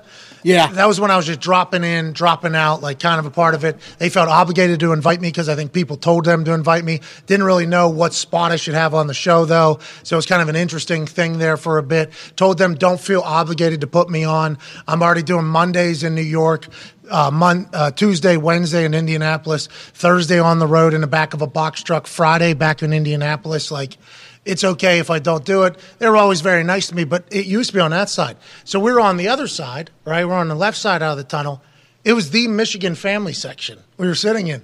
That was an interesting little thing. That was They asked me if I wanted to go up there. I guess so. I did like a little quick interview beforehand, and they said, "Hey, we haven't really like done this like this with guest picker. I guess like try to like intro you in." So she said we could stand right here, or you can go stand in the Michigan section if you want and make it like a fun thing if I'm like standing in the middle of all the Michigan fans, I guess. And I was like, I don't know if that's really my specialty. I could just do it right here. I was walking around a lot during the show. There was a couple things I wasn't a part of, and there was really no direction on where I should stand. So I just started like walking around. Couldn't hear the show, couldn't see the show. I just started chatting with people. Ran into Brandon Bean down there. Nice. Me and Brandon Bean before the game kicked off during warmups had probably a 5 to 7 minute conversation about I thanked him 10 times. I was like, man, thank you so much for fucking coming on our show. Like, I really appreciate you coming on our show. Like, that's a big deal. We have no relationship with the Bills. He's awesome, too. He's great on the show. So good. I did not play for the Bills. You did not play for the Bills. It's not like we know a lot of people on the Bills, but the Bills have been so fucking kind to our show. Like, so kind to our show. We are so thankful, and we hope Vaughn's okay. Obviously, there's going to be full scans, and who knows when we'll get to chat with him next. He's been fantastic. It's been great learning about them. They're a fucking great team. Their fan base is awesome, and they've been so nice to us. So I made sure I told Brandon Bean that like 3 times during our conversation because I was just standing there aimlessly, like in the background. Literally no clue what to do with myself. And everybody kind of had groups. So people would come up and like start talking to me and then they would like drift away and I'd just be standing there by myself. So Bean comes over, like hits me and he goes, Brandon Bean. And I was kind of holy fuck. Of course you're here. What do you do? Hey, good to see you. We start chatting. He gave me the list of all the people he's scouting in warm-ups, what he was looking for, how he goes about trying to find guys at positions. That was like a 7-minute convo in the middle of that. Then I see I saw JT Barrett. I saw Beanie. I got a chance to chat with. This is in warm-ups. Like game day's going on, the other one's going on. I'm just standing in a spot where people are just walking through. I'm chatting with the ROTC. I chatted with I think I chatted with some very important people during this whole thing. It was a moment. It was I think you made the right decision not going into the Michigan fans. But I think if you would have done something from the sideline, there was people everywhere there. I mean, that was awesome to see. Is it always like that, Ohio Michigan, or is it always like that Ohio State games?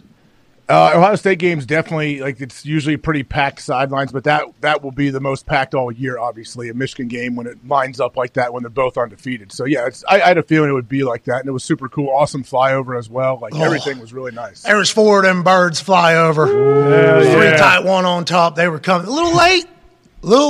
What was that? Was that a timing? Was it? Was that the sign of miscommunication in the Ohio side from the beginning? Because normally. And I'm not judging anybody. All of these people that do this are much smarter than me, much tougher than me, much more educated, all of those things.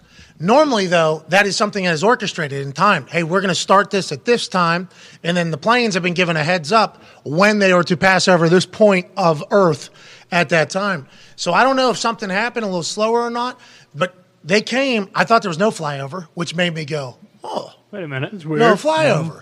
Then it kind of settled down a little bit, and then those 4, hey, that was They were low. They were low. They were low and nice. It was cool. I was happy they were on our side. If you're flying out over somebody that we're not on the same side, it's like that's a powerful fucking piece of machinery right there, flying very low. 4 of them, very loud. But yeah, maybe they saved it so people would get a second.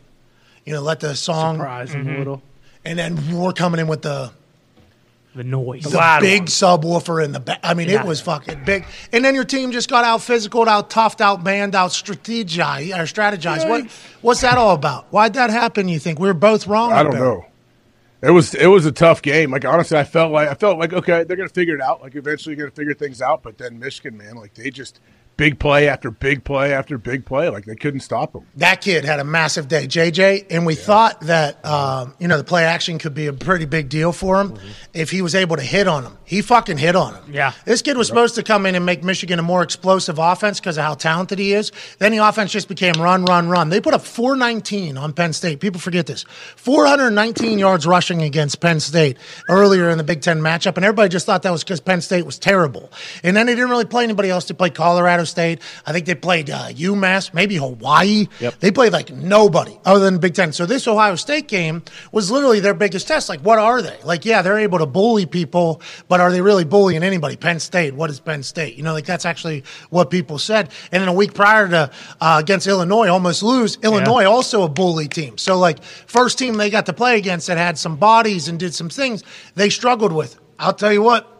I do not think Illinois is the norm for that team. I think Illinois was an anomaly. I think what Michigan has will face well in the college football playoff. I think they got it. I think they got a team. I knew going in, I heard a lot about their offensive line coming into the game. Hey, these dudes, they play very well together. They're mean. They will push the pile. They win the line of scrimmage a lot. And yeah, we saw it. We saw it happen for sure. And then JJ makes some throws, and then their defense was humming, flying around. They looked like they were in a different gear. There wasn't a whole lot open, man. I was sitting, I was watching, I had a good angle to see, a little bit up high, in a box for part of it, and I'm watching. Wow. Was that Wexies? Damn. Was that Wexies?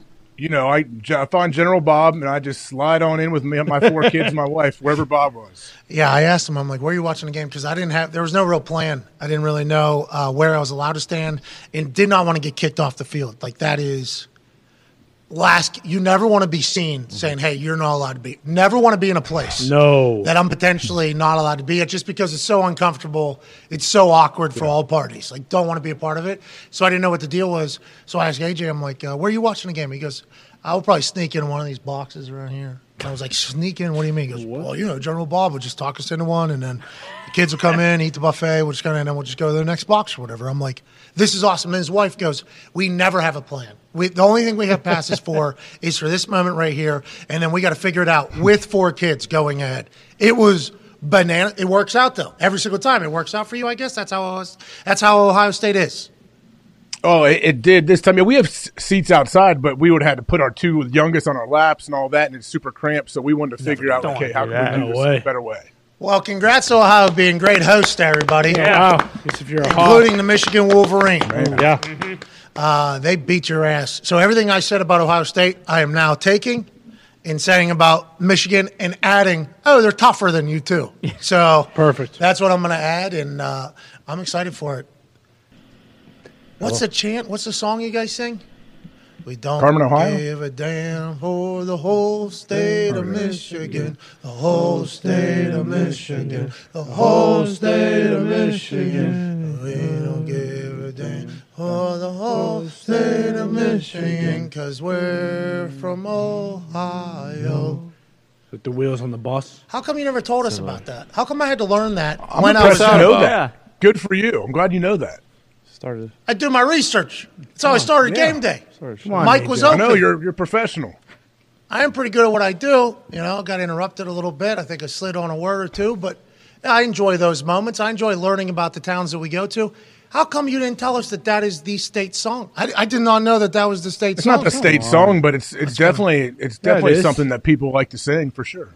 Excluding We Are the People. It's the state song. All right, let's move on. Let's talk about a little bit of NFL news. Your buddy Aaron Rodgers, our buddy Aaron Rodgers, obviously last night they lose to the Eagles on Sunday Night Football. The Eagles continue to prove everything we just said about that Michigan team, very similar to this Eagles team. They're tough, they're hard-nosed, they're smart, they're cerebral. The defense flies around. They got a dude named Blankenship who went to Western Kentucky, who comes in, disguises a single high, then intercepts one of the greatest quarterbacks of all time, seemingly, I don't want to say outwitting Aaron, but certainly Aaron sees this guy, undrafted rookie, come in for CJ, immediately think this part of the field should be pretty good for us to attack. And they did. They scored a touchdown in that area, but they go back there. Blankenship sells deep and then cuts off something, reading the quarterback the entire time. Undrafted fucking rookie. You got that guy playing like that? That just tells me that the entire defense, the entire coaching staff is fucking great, let alone Sirianni being the dog that he is. He gets so mad about everything that happens to his players. Him motherfucking about Lane getting cut downfield was awesome to see, because you would hope that your coach would act that way. He seems to be all the way about it. And Jalen Hurts, fucking believable ability to know what to do, when to do it. It's not like he's just running just to run. It's whenever the best option is to run, he'll run. When the best option is to throw, he'll throw. He's young. I don't think anybody could have expected this type of production from this guy. He's obviously in the MVP conversation. Going into the year, it was like, the Eagles are great if their quarterback could play well. People didn't even know if Jalen Hurts was good at football coming into this season. Now he's taking over games. He's dominant, and he's fun to watch. And your Packers, AJ, we're on the receiving end of it. What are your thoughts on it all, and how impressed with this Eagles team are you? Jeez. Look how good. I mean, how do you stop this guy? That first 3rd and 10, or like on the first drive that he goes and gets the first down, like he just makes so many nice little subtle moves where I'm like, man, what do you do? Pump how do we fake. stop this dude? Like, Wiggle. Gets an extra 25 yards on the run that you wouldn't normally get. And his base, guy's special. 600-pound squat, you can't just arm tackle him. Mm-hmm. Like this one, whenever he turns sideways at the end here, whoop. Ooh. Right there, like that takes down most quarterbacks, right? Because their base isn't as strong. He just knees right through the fucking thing. I'm off and running. See you later. Not going to bring me down. Like, he's a durable runner. He's a power back who runs fast and also can throw the ball all over the place. Sirianni knows it, recognizes it, and I love. Like, this team is awesome. I'm a fucking big fan of that Philadelphia Eagles program. How could you not be? I mean, it's fun to watch their O-line. I love watching Kelsey. He's always out front, always like just second level, third level, run into anybody he can find. Like their whole offensive line, they're just a fun team to watch, top to bottom. Their defense as well. Well, they might be dead. They didn't pick up a 3rd and 1 or a 4th and 1. So, Hot seat. Is there a little bit of something going on in Philly? That was 100% against everybody. All of a sudden, against this Packers defense, not able to pick it up. That was early in the game. Obviously, they go on to win the game and be very proficient and pick it up later in the game. But that scares me. Have you talked to AQ? You talked to AQ. That was crazy when Kelsey felt he could tell that Jalen didn't completely grab the ball on the 4th and 1, I believe, and he held onto it as he was still going forward. So tomorrow will be in the trenches with AQ Shipley. He's obviously a massive fan of Jason Kelsey. He's the center, and that Eagles team has been telling us about him since literally the week 1 about this Eagles team. I think, and he'll explain it more, and I assume Jason will explain it on the New Heights podcast with Travis Kelsey, which is an incredible show. I'm happy they're doing that. It is very good. I think guard jumped. Kelsey felt obligated to snap it. Jalen didn't know it was coming yet. Kelsey, as he's snapping, goes, oh, shit, Jalen might not know or might not be in there yet, so he hangs on to it. So I think it was Jason Kelsey potentially trying to save a false start while also trying to save a fumble. Personally, that's what I think as I was watching Amazing play. Amazing play. I know they didn't get it, but it's still amazing play. Him driving forward with his hand attached to his own ass is just unbelievably athletic. That's what they could do that nobody else can do because he's so nimble and athletic. Former running back. He just has the ability to – they're awesome. He's everywhere. He is. Yeah, like when they pull him around, it's almost like, okay, Kelsey's going to get one guy. If Sanders or Hurts or whoever he's pulling for is going to make one miss, and it's a 20-yard gain. It felt like they did that 10 times against the Packers. What happens when we ask Sirianni what a dog is, and he said it's Jason Kelsey. Yeah. Mm-hmm. Jason Kelsey is a dog. Now, he's singing in a Christmas special album the Philadelphia Eagles put together. He's got a great voice. Yeah. Great voice. Good pipes. Yeah, good bass. Guy for Cleveland Heights, Ohio. Great voice. We thought he was retiring. Yeah. Remember? Yeah. There was a thought he was retiring. Then he drinks that beer, and he says, no, I'm coming back, actually. What? And he helped handpick the next center, right, who they drafted. Yeah. He, helped them scout for it and everything. I wonder if how dominant he has been this year changes anything for the future for Jay. I hope we continue to watch him play football for a long time. And this team, I think he's a massive part of it, has to feel like, hey, the next 5 years, this team might be, you know what I mean? And on the complete flip side of that, Packers. Man. What's going on with Aaron? Have you talked to him this morning? Did you say, hey, how's the oblique? How's the midsection? Obviously, you knew that his thumb was fractured since week 5 and didn't tell us. What do you know? How do you know it? And what do you think the future looks like for the Packers? All-time leading tackler for the Green Bay Packers, A.J. Hawk.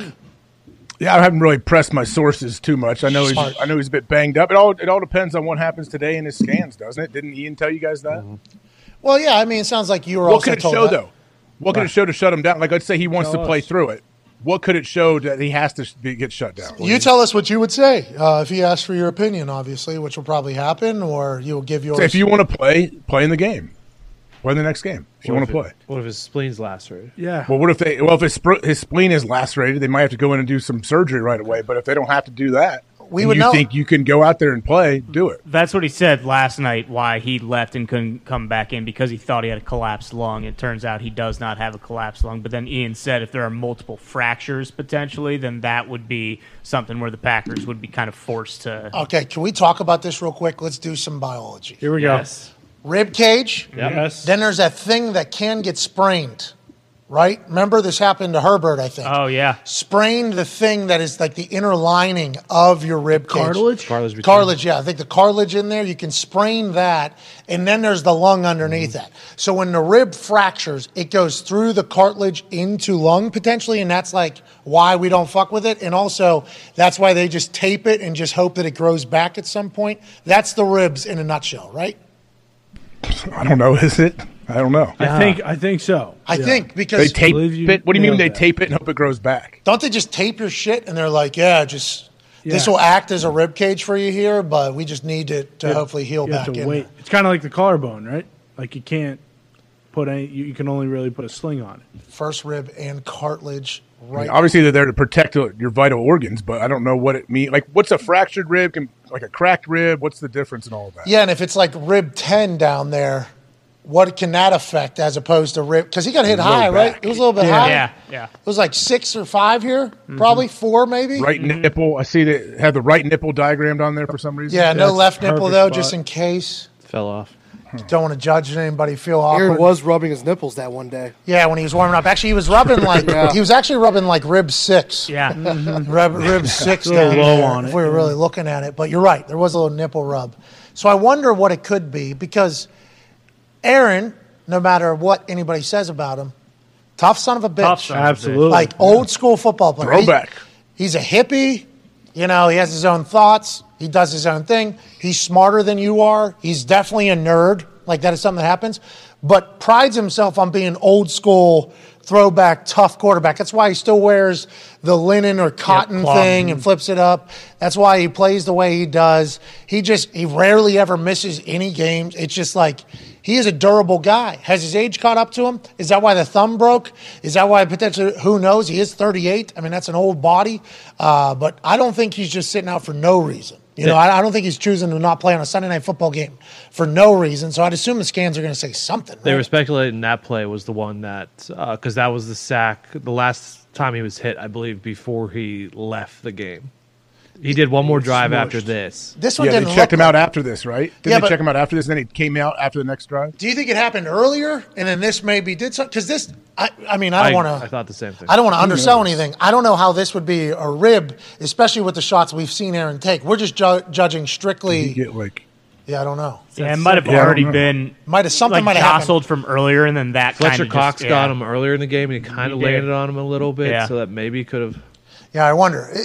We're hopefully going to get all these answers tomorrow, which is good. But they were alluding to never watching Aaron Rodgers play football again. I'm like, well, that came out of nowhere. Yeah, what the hell? Should have enjoyed that a little They're bit writing more. him straight off like we were watching him sail into the sunset or something, I felt like. And then they're like, should they pull him? Start building for the future with Jordan Love, even if he can play. It's like, damn. Damn. And besides the picks, now they are picks, but he was throwing the ball as well last night as he had in a while. Yeah, the deflection obviously going to be tough. And then Blankenship, there's no way he thought that fucking undrafted rookie. No chance. As soon as that undrafted rookie started doing that, Aaron's like, okay, thank you. That guy's out of the play. Goes to the next person. Like, he says he starts at the front, right? He says he reads the line, see what the coverage could be, sees that, sees an undrafted rookie start backpedaling. That guy's gone. Let me check this guy. Boom. I assume that's going to be what he says about it. He'll probably give massive compliments to Blankenship, who played 5 years at Western Kentucky in the same defensive system, allegedly. So his 5 years of college experience, vastly different than in the NFL. But allegedly, he has a lot of experience in said defense, so he kind of knows the intricacies of it a little bit, which was obvious last night on that particular play. Shout out to him for getting an all-time great.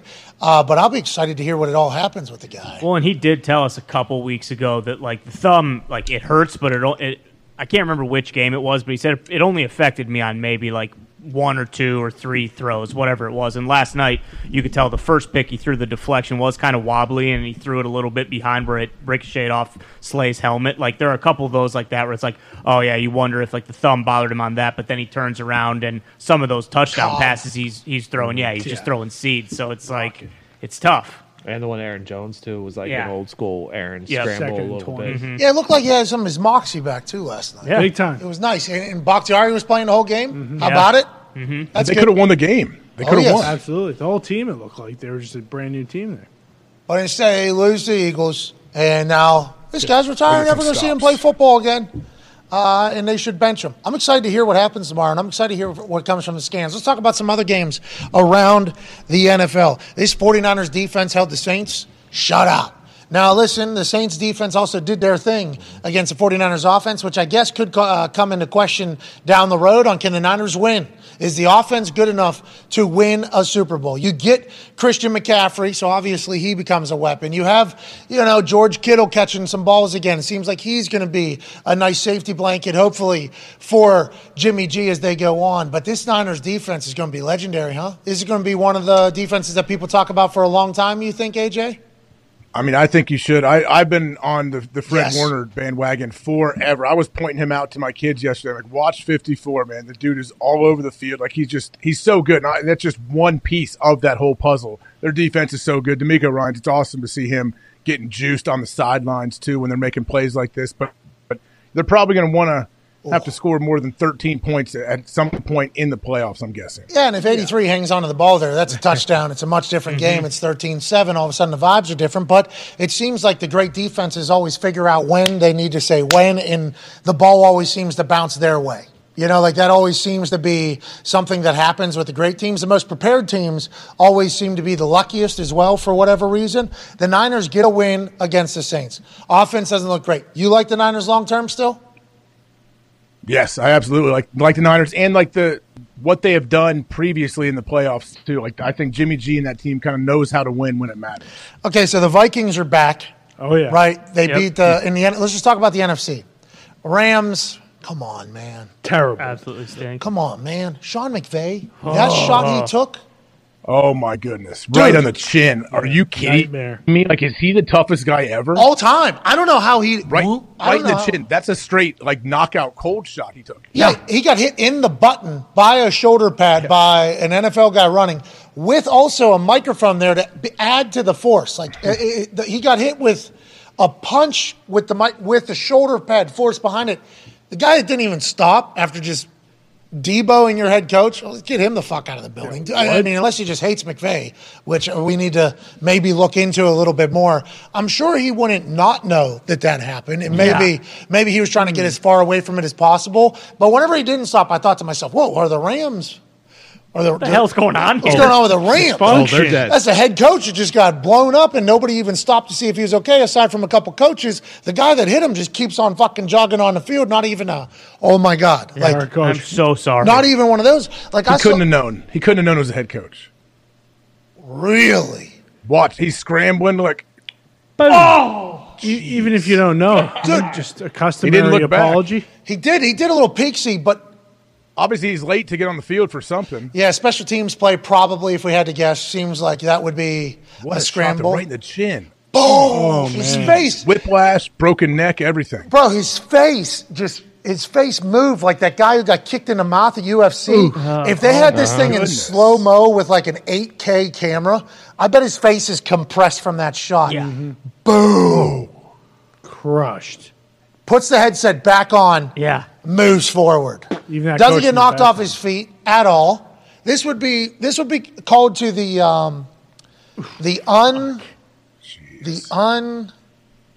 unconnected the UNI. Oh yeah. Oh, the doctor. The what is it? Unaffiliated. Yeah, unaffiliated. Neurological consultant. Whatever it is. Yeah, the person that took care of Tua. Yeah. Bingo. Yes. That's how we learned the name of the person. Whenever that person fucked up and got fired, that's how we learned what the official. Because we always just assumed there was an independent neurologist. It's called an unaffiliated. Blah blah blah blah blah. If that happens on the field, they're pulling Sean into the blue tent. Mm-hmm. Hey, are you sure you're okay? I mean, you didn't fall, you didn't drop the ball, you just got hit right on the button. Though we're talking about it. Sean McVay eats it, spits it out, puts the headset back on. Thought his commentating career was in jeopardy. Sure. He's allegedly been offered $15 to $20 million to go into the booth, which I think we're going to see a lot sooner than later with how this whole Rams thing is going. And I thought maybe that was going to bounces back, calls the rest of the game. Now they lose. They are not good. But he's a tough son of a bitch. I think we all need to start recognizing that a little bit more about McVay. Can you imagine how fucking sore he is today? Neck. Mm-hmm. Hey, neck. His head is probably so swollen. Like he's eating out of a straw for the next week. Jeez, they stink. Why? I like Perkins. I thought he made some plays. I had no idea what to expect from Perkins at all at quarterback. Saw Cam Akers get a little loose every once in a while. But aside from that, I don't know what's going on. Why do they suck so bad? Dude, they're 3-8. And it's like the whole division, right? The whole division, aside from the Niners, is kind of underperforming. I guess the Seahawks are much better than we thought, but the Cardinals and the Rams both stink, whereas, last year they both went to the playoffs, and I think going into this year, at least we thought that one of those two were going to be in it. Now, I think if this season had gone differently for the Rams, we'd understand a loss to the Chiefs because they look fucking awesome. Mm-hmm. Very good. But just adding a Chiefs loss into the resume alongside everything else that's going on over there, are they going to no first rounders? Is Stafford going to come back this year? Is he going to come back ever? Do we know anything? Different reports. So if Stafford conflicting, I didn't know that. Is that really? I saw a report early that said Stafford was likely to be shut down, and then I think Ian reported that he was. Seems like he's all right. Why would he? We missed that. Well, just like forgot about We're literally just talking to him. Oh yeah. But it doesn't matter. They're fucking 3-8. Yeah, that's why I just assume why would he? He's already had 2 concussions this year. Like what? And then Cooper Kupp's out. What? Just like everybody was saying on TV last night, is that the last time I think he's done. we see Aaron Rodgers play football again? Are we too big of a program at this stage to say, are we never seeing Matthew Stafford in an NFL uniform ever again? Is this how this whole thing ends? Is it not a forced decision, but pretty much a forced decision? The universe, 2 concussions, 1 season, team falling apart. You won a Super Bowl. You're rich. You're a Hall of Famer. Your legacy has been cemented after all the hard years you did in Detroit. Obviously, his wife, who has battled her own incredibly big monsters of brain cancer, I believe, in Day of a Family. She's come out and said she doesn't love, obviously seeing her husband get knocked the fuck out at the stage that he is out. And the amount of money, he had $50 million guaranteed before he even took a snap in the NFL. He was number 1 overall in 2009, old CBA. I mean, he's financially set forever. Hall of Fame career already because the Super Bowl cements that for him. And if he leaves, what does that mean for Sean McVay, who said, Aaron Donald already retired? Yep. What does that mean for everybody? What does that mean for the Rams? I mean, that's a real conversation that is allowed to be had. How does it work? So in March, he signed I believe 4-year, $130 million guaranteed extension. McVay? No, Stafford. He's under contract till 2026. I think 2 of those are void years, though, right? It was basically just like this next year, and then can the quarterback renegotiate the contract to change the cap hit? Yeah, didn't Drew Brees do that? Yeah. No, but I'm saying before they retire, I like to take 0 years more, like to change the cap hit in the future. How does that work? Yeah, Roster you do bonus? it, and just because you're retiring, is that legal somehow? I don't know. That would be you'd be doing the team quite a favor. You still get hit with dead cap. Because remember Ben took a pay cut, and it still forced dead cap on the Steelers, but it was less of a cap hit than his $40 million. So let's say, and I'm not saying anybody should do this. I think it's bad business. Get your money however you want to get it. I'm just saying what hypotheticals here. Let's say Matthew Stafford right now goes in and renegotiates his contract. 0 years left, 0 money guaranteed, nothing at all. How does that affect the salary cap next year? Because that's a new contract that has been signed. They tear up the last one, new contract. I'm not saying he's going to do this, but if he was to, what would happen? I don't know, but I can tell you. So he had $63 million guaranteed at signing. Another $57 becomes guaranteed March of 2023. So I think he's probably going to want to stick it out till at least March to get $57 million. Ian Rapoport has an update that said he is in the protocol, but not for a concussion. For a stinger, has something in his... Zito just told me 4 sentences. Oh. Zito, just read that one. Just go ahead and do an open mic on that one. He was in the protocol, but not diagnosed with a concussion. Numbness in his legs from a stinger. It has gone away, but should play when he's cleared. Zito was telling me that in my ear while you guys were talking. I mean, I don't... Wait, is that McVay or is that Stafford? Stafford. Yeah. Okay. Yes, Matthew Stafford. So his second one wasn't a concussion. The first one was a concussion. Second one was stinger. Precautionary. They treated it like a concussion. Because he already had a concussion. Does he have a history of this? Does Foxy know? Does he have a history in Detroit? Did he have many? He broke every single bone in his body. He had a million concussions. You name it, he had it in Detroit. So that's why I wouldn't blame him one bit if he retired. But also, hey, the Lions are pretty good now. We could just trade him over here and then next year win a Super Bowl. People think about Tom Brady going back to New England, right? Oh, yeah, a lot of rumblings about that. People are also hoping for it, but we'll see. How about you? Because, he did get a divorce potentially from the person that would not want to be in Boston anymore, right? That's what all reports were. That would be awesome for the NFL. That would be awesome for the New England Patriots fans as well. Tom coming back. And then what if they have success again? Win another Super Bowl. Josh McDaniels, obviously, Raiders get another big-time win. Hell yeah. The Raiders just... That was a fun game. Fun game to watch, though, man. I agree. And Devontae's hilarious. Devontae Adams is hilarious. He is comically good at football. Yeah. Every part of it, he seems like he's the best at. Get-offs, route running, hands, body control, everything. His little stutter high steps he's doing all the time, getting out of tackles. He's so good. His football IQ seems to be very high as well. I mean, he's just a fucking guy. And obviously the Packers are missing him, and the Raiders are loving having him. And they get a big-time win over the Seahawks, who have to be ecstatic with how world in life is post-Russell Wilson, especially with another draft pick. But, this type of catch, obviously pass interference, they don't call it. No. No. Don't need to. I'm going to catch this thing, do my thing. He's a hell of a football player, and I think we got cut off on a replay again, which is 2 weeks straight. We should probably hit up NFL Films and tell them that has been happening. That one's on our side. Okay, sweet. Never mind. NFL Films have been fantastic. They have been. It's been a great relationship, very open conversation. They actually say, please communicate with us anything you need, and we will get it fixed. They have been great at that. But the Raiders, there was conversation about Josh McDaniels not being the coach there anymore. Yeah. They get a win. Allegedly, they don't have enough money for him to be fired from the Raiders. Allegedly. I mean, I'm just telling you what's being reported on the internet. This is not me making this up. Raiders fans came after me for saying that last week. Like, I didn't make this up. Okay, like this is just what is. I'm sure they have the money, but do you want to use it for that to continue to pay coaches too? I mean, who knows if they have a brand new stadium? I mean, who knows where the money's at? Okay, there's a lot of guaranteed money being upheld too in escrow. You know, if you think about Devontae and Chandler and everybody that they've paid Crosby, over there, and Waller, Carr, I think just got another year. Renfro. So they got a lot of money in escrow and guarantees. They went all in here in Vegas, which we can appreciate. So who knows about the money situation? But could you imagine if McDaniels, Tom, and Bill Belichick all were back in New England? Just another trip around, take the tractor another round. Last episode of Tom Brady's Super Dance or whatever the fuck that documentary was called. That would be bananas. Or what if Tom goes to Vegas with Josh? Oh, Can I ask a stupid question? Oh my God! And Dana said, right? Devontae and all those. Dana White said that he had a deal done, but the head coach basically was the one that said, "No, we ain't doing that." Yep. Holy shit! Is 46? Tom Brady's going to the Las Vegas Raiders next year? He ain't going back to New England. What are you talking about? I mean, you guys He's are single too. You think?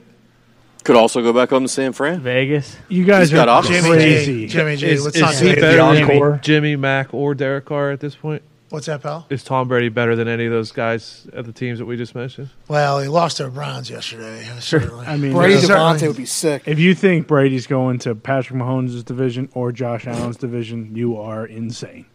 He can go to Drew Brees' division because he knew he had a noodle arm, but he ain't going to either of those divisions. Okay, Tom, they are leading the NFC South. They are. Yeah, I believe they're still in the lead of the NFC South with a losing record after losing to the Browns. They seem like a vastly different team this year. yeah. And They should have won this game. They should have beat the Browns. I concur. Amari Cooper on that 4th and 12, that drop. Yeah. I was like, oh no, Amari Cooper's about to get cooked. He's about to get killed by Cleveland for this, even though he is an incredible weapon. No big deal. He comes back, scores a touchdown, does the thing. Cleveland Browns win. It's like Jacoby Brissett comes out and says, this is fucking awesome. He's no longer their quarterback, I guess. Beats the Bucks, and he's no longer their quarterback because now Deshaun Watson's back. Wild for the Bucks to lose that game, honestly. Very wild. And I think it's an indicator of what's going on down there in Tampa. They win one Super Bowl and everybody starts feeling themselves. They haven't been able to handle it. Go to Los Angeles. They win one Super Bowl. Everybody starts feeling themselves, not able to handle it. What is the deal, AJ? What is the deal? I think we've talked about it over and over, like how impressive the run the Patriots had with Belichick and Tom Brady. Like sustained, consistent success is so hard in the NFL. We're seeing it this year, especially following up back to back. It's really difficult. The Chiefs, in the moment we weren't able to say, they're a dynasty because they win one, they get back to the AFC Championship, but they haven't won again. So in the moment, now 15 years from now, if they win 4 out of the next 7, 4 out of the last 7 or something like that, which could still happen, we'll talk about, there's the next dynasty after the Patriots. So we're in the middle of it. It's hard for us necessarily to deem it to them because they haven't won the last 2. So it's like, they're dead. They seem to be, good. They're on track. Machine. They seem to reload. They reload well. Like you lose Tyreek Hill. They just seem to continue to plug people in and continue to make plays. Obviously, Kelsey and Mahomes are the heart of all of that. And everybody's talked about the AFC being deeper than the NFC, and I think it's because Patrick Mahomes is in this particular division. Patrick Mahomes is going to be a tough out. Travis Kelce is the best football player on the field whenever he's on the field, no matter what field he has played football on. Andy Reid seemingly has it all figured out. Pacheco's a guy. Juju Smith-Schuster got knocked out a week ago. He's back making plays for him. Is this a new Juju? Yeah. Huh? This is if he's a good, as a number 2 guy, he was the best in the league.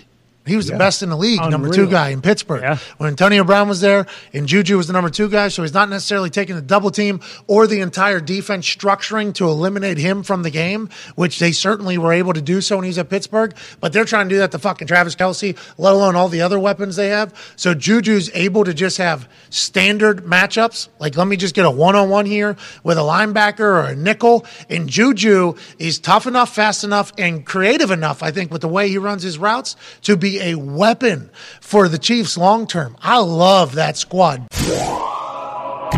You wait all night, you see the Yinzers take over his town. That's one half of the hammer. Dad. Cowboys Tone Diggs barking off microphone enough so you could hear it on microphone. Yeah, no, I can't do that. Right. Pittsburgh Steelers are coming to town to play the Indianapolis Colts on Monday Night Football to wrap up Week 12 of the NFL season. How do you think this fares for the Pittsburgh Steelers? Honestly, Tone Diggs, I heard you barking. I know there will be a lot of Pittsburgh fans in the city. Our show does well in Pittsburgh. Probably should have set something up for this game. Probably. That would have been a smart decision. A little forethought would have made that happen. Instead, we'll be at the game just like everybody else. Tone, how do you feel this bodes for the Pittsburgh Steelers? Honestly, I couldn't love the Colts minus 2.5 more on this particular evening. Your thoughts, though, on a Pittsburgh Steelers team that's coming into town? Couldn't love the Pittsburgh Steelers more against a Colts team that they have lost to trice times since 1984. That's only 3 times since 1984. Okay, this is a team we got the number of. It's a different Colts team, pal. You're a different Steelers. Yeah, it's the worst Colts team, okay? Yeah, and you're a worse Steelers. Maybe. Fucking maybe. Is TJ Watt playing? Why? Yeah. Take a look at the total real quick. I don't know. See that total? Fucking 39.5. You know what that says? This game's going to stink, Pat. Okay? No. This happened last week with the Bengals. We're going to be there. We're going to be there. Couldn't it go way over? It could. Did last week. Fucking could. Dude, this game is going to be ugly. It's going to be an ugly game. I'm excited for it. because George Pickens is electrifying, but we got Gilly luck. True. Okay, so that's like one of our strengths. We have Gilly luck.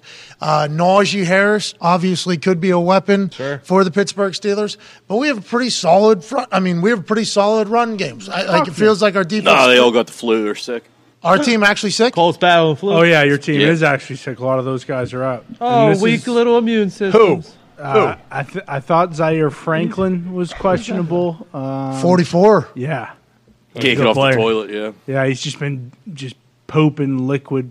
Thanksgiving's going to do that to everybody. We overindulge a little bit too much. We have to get it out of us. There's a binge. There's a purge. The purge happens to be out of the asshole. That happens to everybody. That doesn't mean he's missing the game. It's Thanksgiving season. People are overeating. Indianapolis Colts injury report: DeForest Buckner, ribs and illness.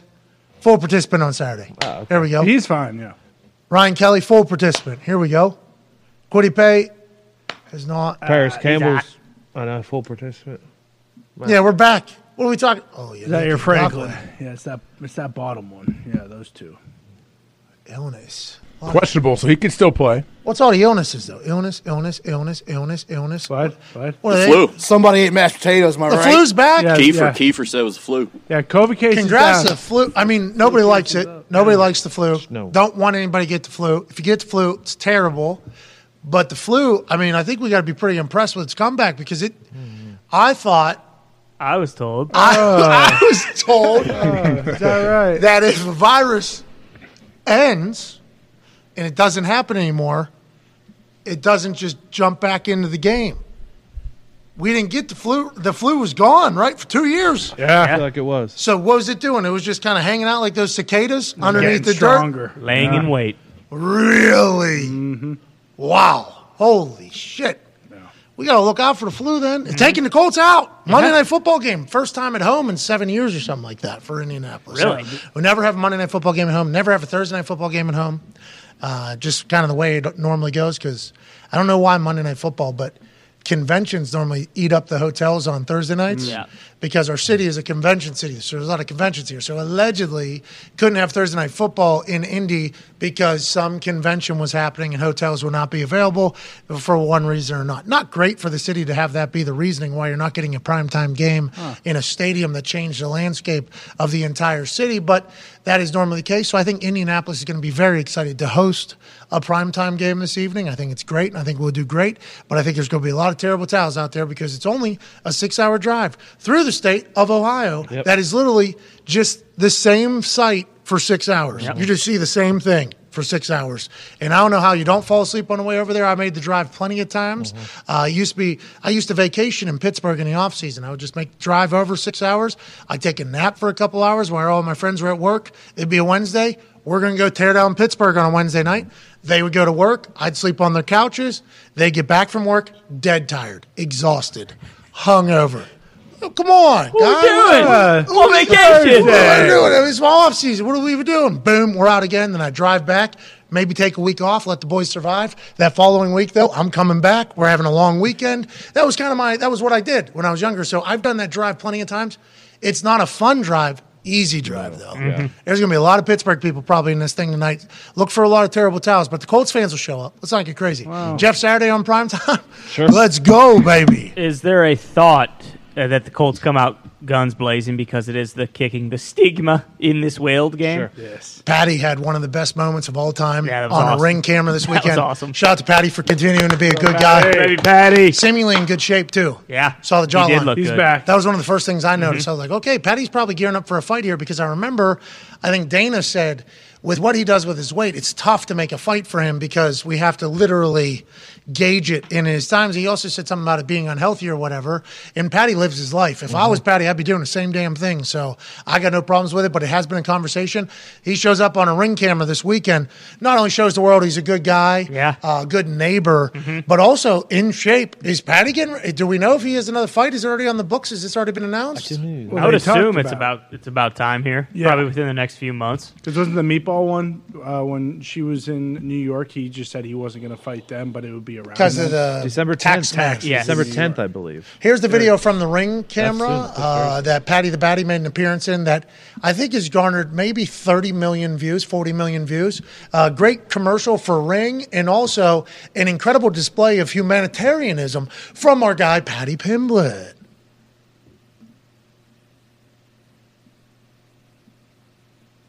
It's going great. Oh, it's muted. There's no sound on it. It's muted. He looks good, though. Yeah, he does. He's yoked. It's our video, not the Ring camera. The Ring camera has sound. Okay. We don't want to bury ring.com Sure. for not having sound. We would like that to be known that is our fault. Okay. This is our technology. There's no sound on this. Well, no. It's going to be tough to really fully grasp. You could do his voice. Couldn't you do his voice and what he's saying? Please, Ty. Please. All right, let's run the video. This is a reenactment of Patty the Batty here. Not actually Patty. Sound is not working on the video. Patty impersonator here to let us know basically what happened. Hello? Listen, I'm so sorry to do this, lad, but me dog took a sloppy shit. Do you have any water that I could clean it up with, lad? I'm sorry, lad. No, just like some. And then the lady says something like, "Oh, don't worry about it. I'll clean it up." And are you sure, lad? I mean, do you have any water? Like I said, I hate doing this. Me dog took a sloppy shit. I'd like to clean it up for you. I'm sorry, lad. It's no problem. Yeah. Don't worry about it. Are you sure? Yeah. Again, I hate doing this so much. I appreciate it. Are you Patty? Are you? Yeah, lad. I am Patty Pimblett. My dog, again, took a sloppy shit. All right, well, thank you. All right, thanks again. Have a nice night, lad. That was a video. Oh, you watched it again? That was awesome. But he seemingly is in fight shape right now. Yeah. And I have no idea how we got the Patty the Batty from where we were, but I'll tell you what. You see T.O.? You see T.O.'s fight video? The stigma game. Oh, yeah, stigma game tonight. Yes, kicking the stigma. Yeah. The Colts are raising money for mental health awareness and for, I think, financially helping people to get mental health. I think they figured out the proper channels to get money there with the Kicking the Stigma campaign that Jim Irsay is behind, the entire Irsay family's behind. So tonight something massive is happening with that. So there's going to be good vibes in Lucas Oil Stadium. Oh, yeah. Better win, or the whole mental health of this city is going to be down the tubes. I hope you're happy making a joke about something like that. It wasn't I hope a joke. you're happy. I hope you're happy. I'm not joking around. That's how it works in football cities. That is real. Pittsburgh, it's like that. That's why I think you're going to see a lot of terrible towels. I remember plenty of weeks of not necessarily any happiness because the Pittsburgh Steelers had just lost to a team that they weren't supposed to. Exactly. Cordell Stewart either threw a pick or dropped a touchdown pass or fumbled a kickoff return. Whatever he was doing to make us lose a game, everybody was miserable. And on the flip side, when they win a game, people are either relieved, get by, don't even remember that it happened, or they're incredibly happy. So you're right. I understand what you're saying. Yeah. I don't know if it's necessarily the case here with this particular season. We've already fired our fucking head coach. Yeah, that's true. I guess there are zero expectations, but when you're on prime time. Don't let Coach Tomlin, who I'm a big – Coach Tomlin's the only reason why I'm in the NFL. He literally led my senior day, pro day workout, and he's the only reason scouts came and watched me, why the Colts came and watched me. So I got nothing but appreciation from Mike Tomlin. The NFL actually posted my fake punt from that game where I did the big dick walk afterwards, the billionaire strut, that whole thing. What doesn't get talked about is Mike Tomlin, after we score a touchdown after that fake punt, as I'm coming out to do a kickoff, is doing the walk down the side. That's how comfortable he was in that game, first of all. But he gave me what's up right after the kickoff, as did Darius Hayward-Bay. I think and a couple other people were on the sideline. I'm like, we just scored against this. They got no worries. Seems like they. Oh, boy. And they went on to win by 3 scores. I mean, they went on to kill us. But I have a lot of appreciation for Mike Tomlin and Pittsburgh Steelers organization, obviously growing up there. With that being said, hey, Tomlin, don't fucking let Jeff Saturday beat you. Yeah, don't Can't let it happen, AJ. Don't let Jeff Saturday get a win here on Monday Night Football. Don't do it, AJ. Don't do it. You think that's something really on Tomlin's mind? Like, I mean, Should be. I can't. Like, I respect Jeff so much, but I just can't be losing this guy as a head coach. And nameless, grayless faces is Tomlin's mantra or whatever. I wonder if there's one with curly hair though. when he was thinking about it with Jeff Saturday. Let's move to some overreactions from around the Twitter world, shall we? Thank you for Patty the Batty showing up there and being a good person and taking care of his community. Let's do some overreactions. Put out a tweet this morning and said, "Hey, listen, a lot happened yesterday. A lot of teams are in much different places now than they were on Thanksgiving or on Friday. Go ahead and let your fandom opinions out unfiltered. We won't judge you. Actually, we'll celebrate you. This is a safe space. This is Twitter. Use hashtag PMS. I don't want to overreact, but and the best ones will make the air. Go ahead, Foxy. Super Bowl. With that being said, a lot of shit to figure out. We fucking suck. We should probably just get rid of that. I suck. Yeah, no, you don't. I suck. You don't, but we should probably get rid of that because I forgot that we had it until I seen it. So it's my fault just as much as it is your fault.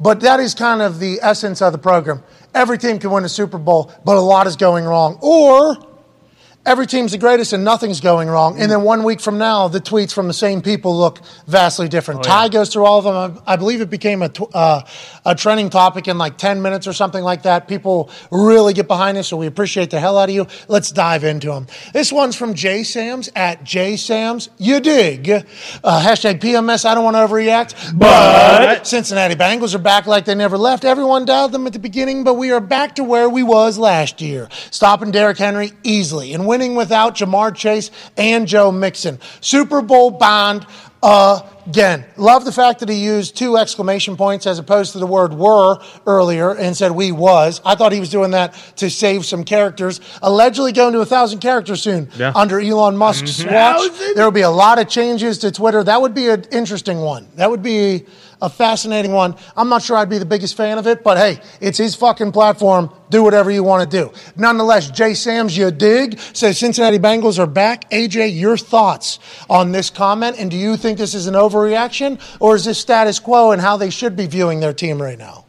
I think it's status quo, and if people are Bengals fans, they kind of channel Joe Burrow, I feel like, in Joe's confidence and his moxie and everything, how he carries himself. You feel like Joe goes into every game, and it feels like, hey, he expects to win. He expects to complete every ball, expects to throw multiple touchdowns. So, now you couple that with their defense, man. You see Mike Hilton yesterday, some big-time tackles. Like, they are physical. They can get after the quarterback. Like, they definitely have it going. And now Jamar Chase is back, soon, correct? Next week. Yeah, Jamar Chase is back. We assume Mixon will be back. P. Ryan has gotten incredible opportunity to showcase that he's also a guy.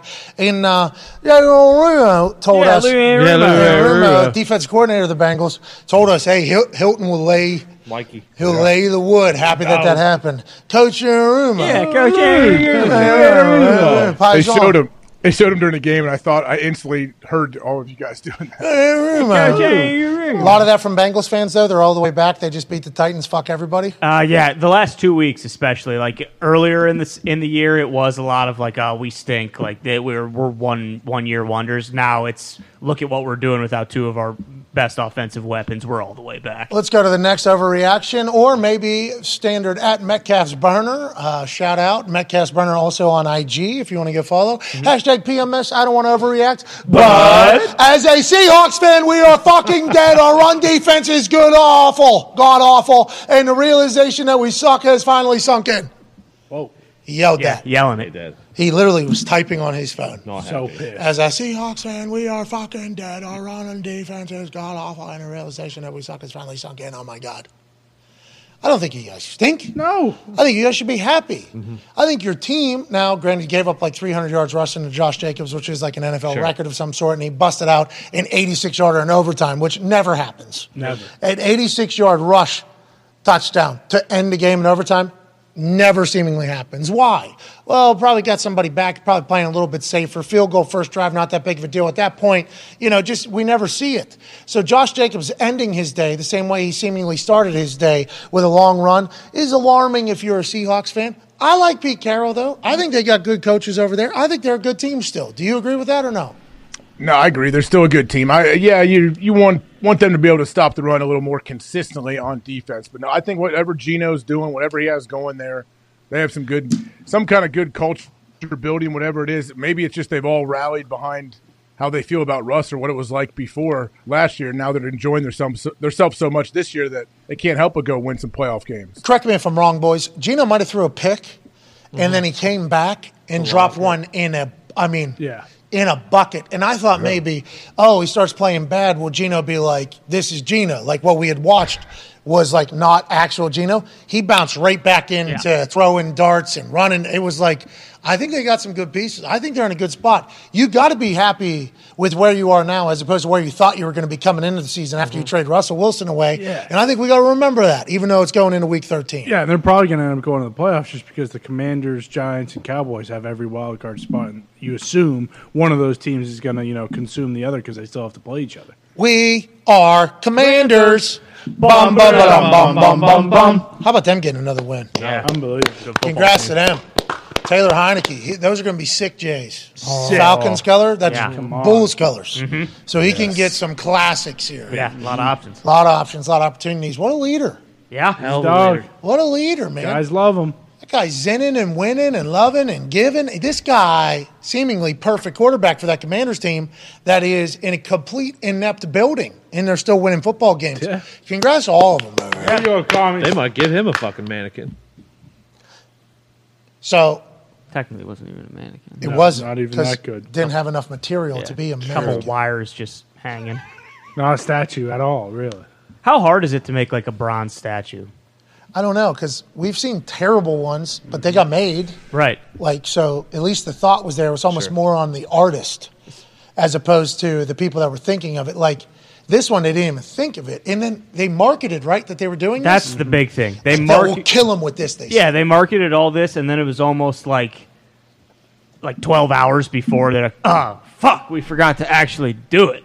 Like, we need to hurry up, throw something together real quick. Like, I don't know, but I would assume that, like, making, like, a bronze statue or some sort of statue, like, would have been very, very feasible and easy to do. Well, even if it's not bronze, you could paint something that looks like bronze because it's in a case that nobody's going to know. They could have got paper mache. Yeah. Did the whole thing. Spray painted it a bronze. Like, even with the paint that has, like, a little glisten and gloss to it. So they would do the Commander's version of a statue. Sure. But instead, they out-commanded themselves. Yeah. They weren't even worse than that. Didn't even try to make it a bronze painting of some sort underneath. That could have cost, I mean, no shit, maybe $25 to create if you get the right artist to do it. Wild, AJ. Wild over there that this is an NFL organization doing this stuff. And once again, it's just a lack of self-awareness to promote that this is happening. Like, not only is it a bad idea, and maybe they think they could just sneak it in, so when people get into FedEx Field, that has poop pipes bursting in them and gates falling and people almost getting hurt, Jalen Hurts almost getting in. So, but maybe they walk by and go, oh, we didn't even see this was happening. But to market it as if it was a big deal, that's no self-awareness. To have that be what you decide to make it be, that's ineptitude. And then there had to be numerous people that had to sign off on it.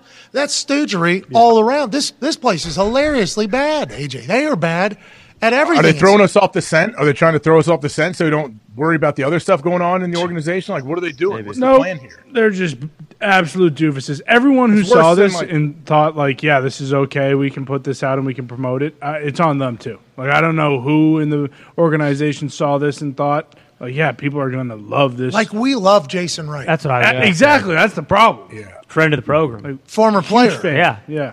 Any former player that gets a position in an NFL team that is in seemingly importance and sway and can change, I think that's a good thing. Let alone coming from a consulting firm that put out fires.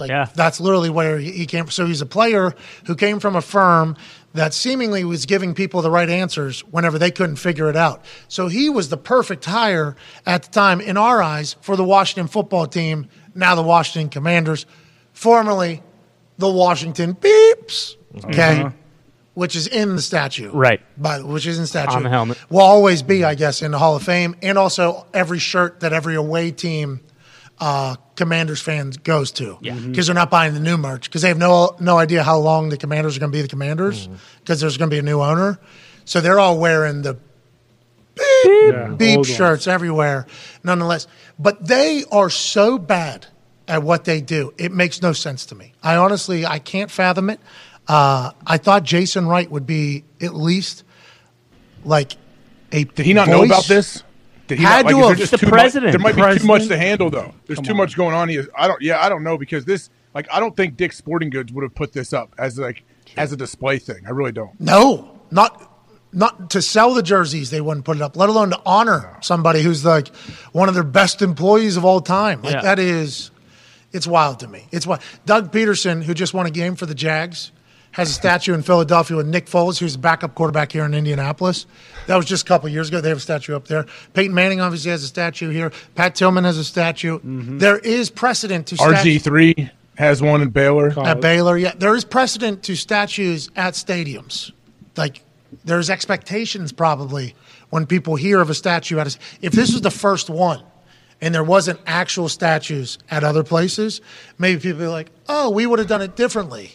But whenever it's already been a blueprint, basically, and you do that, everybody goes, you guys suck at everything. What the Do we fuck? think somebody dropped it and they broke it? Oh, no. And they're like, oh, shit, what do we do? Jason Wright, PR guy, put out fires, put in two metal Go grab some rods. Put in metal rods to make it look like a human. Get some hot dog holders. Put cutter's gloves on. Oh, he likes soccer shoes? Give us the cope and Go bun to Dick's. Go to Dick's right now. Get soccer shoes. You know, just put it in there, and then we'll put a big, and then we'll just move along. Nobody will talk about it. We're still giving a statue, right?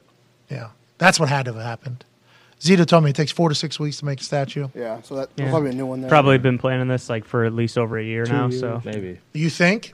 Last year was the They whole did- Jackson Mahomes thing. yeah, they like retired his number or whatever and put. But it I on the heard that was field. just 4 days before, right? Yes. Wasn't it? Yeah, True. That one was, That is a good point. so they said, not again. We're not. Yeah, we're gonna honor him the right way. God damn, they Terrible. suck. Yeah. All right, let's move on to another overreaction, shall we, from around the Twitter. This is from Timothy Ludwig, the real Mr. Ludd. There's other Mr. Ludds out there. Fugaze. All right, Tim. This is the real Mr. Ludd. AJ, what are your thoughts just before we dive into this tweet about Timothy Ludwig, the real Mr. Ludd? I'm glad he, separated himself from the others, that aren't the real one. Yeah, and I'm sick of all these other people acting like they're the fucking real Mr. Ludd. They're not. They ain't. I'm tired of it. Timothy said, me too. Give it to me as my Avi. At the real Mr. Ludd. Hashtag PMS, I don't want to overreact, but Magic Mike White Lightning has the Jets soaring into and through the playoffs while at the same time forcing Zach Wilson to be sulking and scouring the Cougars.com database for a New York, New Jersey mommy to coddle him. Shrugs. Sorry about it, says the real Mr. Ludd. This is a fascinating situation. And Mike White knowingly was going to have to talk about this whenever they draft a quarterback number 2 overall, how the expectation business-wise, fan-wise, organization-wise, is that the person that you invest the highest draft pick possible into is going to be the face of the program. A lot of people are too stubborn. A lot of people have egos. A lot of people don't like to put that aside for the good of the team. This is what we invested. This is what we're going to use. Doesn't just happen in the NFL. Happens in all businesses, but certainly has been happening for the New York Jets. Mike White comes in last year, does a bang-up job against the Cincinnati Bengals, throws for like 400 yards, then takes on New England and Buffalo, who had the two best defenses in the league, did not fare well. Played against the Colts, walked right down the field, had some nerve damage. Then he was pulled, didn't get to play anymore after that whole thing. He comes back into a game this weekend, has 250 yards by halftime, 300 total. Zach Wilson had only done that like maybe once or never done that. I forget the entire stat line. This dude is a guy. Carries himself as if he's a guy. I know he called him Magic Mike White Lightning. You need to add moxie in there too, because this dude has it in bunches. His confidence seems to be through the roof at all times, and his teammates love him. That's seemingly the issue with Zach Wilson. Not only does he make bad decisions and put his team in bad places, he has all the arm talent in the world, so I guess he could become a guy if he figures that all out. But seemingly the locker room can do with that. Even including in moments whenever he says, have you disappointed in the defense? He says no. That told me that he had no relationship with anybody on the defense, because he could have at least said, I feel like I let down Sauce. Me and Sauce have a great relationship. Sauce is playing like that. So I feel like there was a lack of a relationship to begin with. Everybody was talking about, did that comment ruin his relationship with the locker room? I think there was a lack of a relationship to begin with. And that could potentially stem from when Mike White was playing a year ago, there was chanting Mike White in the locker room in front of Zach Wilson's face. So I think Mike White's wanted by the team. I think Mike White's wanted by the fans. I think Mike White has put things on film that say he's a fucking NFL quarterback. Why not?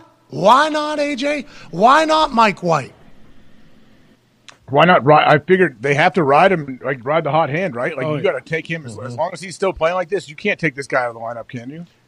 Is there anything to saying he's our guy long term? Does that just kill Zach? Is that why they won't the rest do of this year? I mean, you could say like, hey, he's in there. We're gonna let him roll the rest of this year and see how it goes. Couldn't you say that? Because they have to balance Zach Wilson out, right? Because Zach Wilson could come back. Mike White could get hurt, right? Yeah. And then they have Joe Flacco there. And Mike White could, I guess, throw 7 picks in a game because something happens that he hasn't seen before, because he's still, not as experienced as other quarterbacks around the NFL.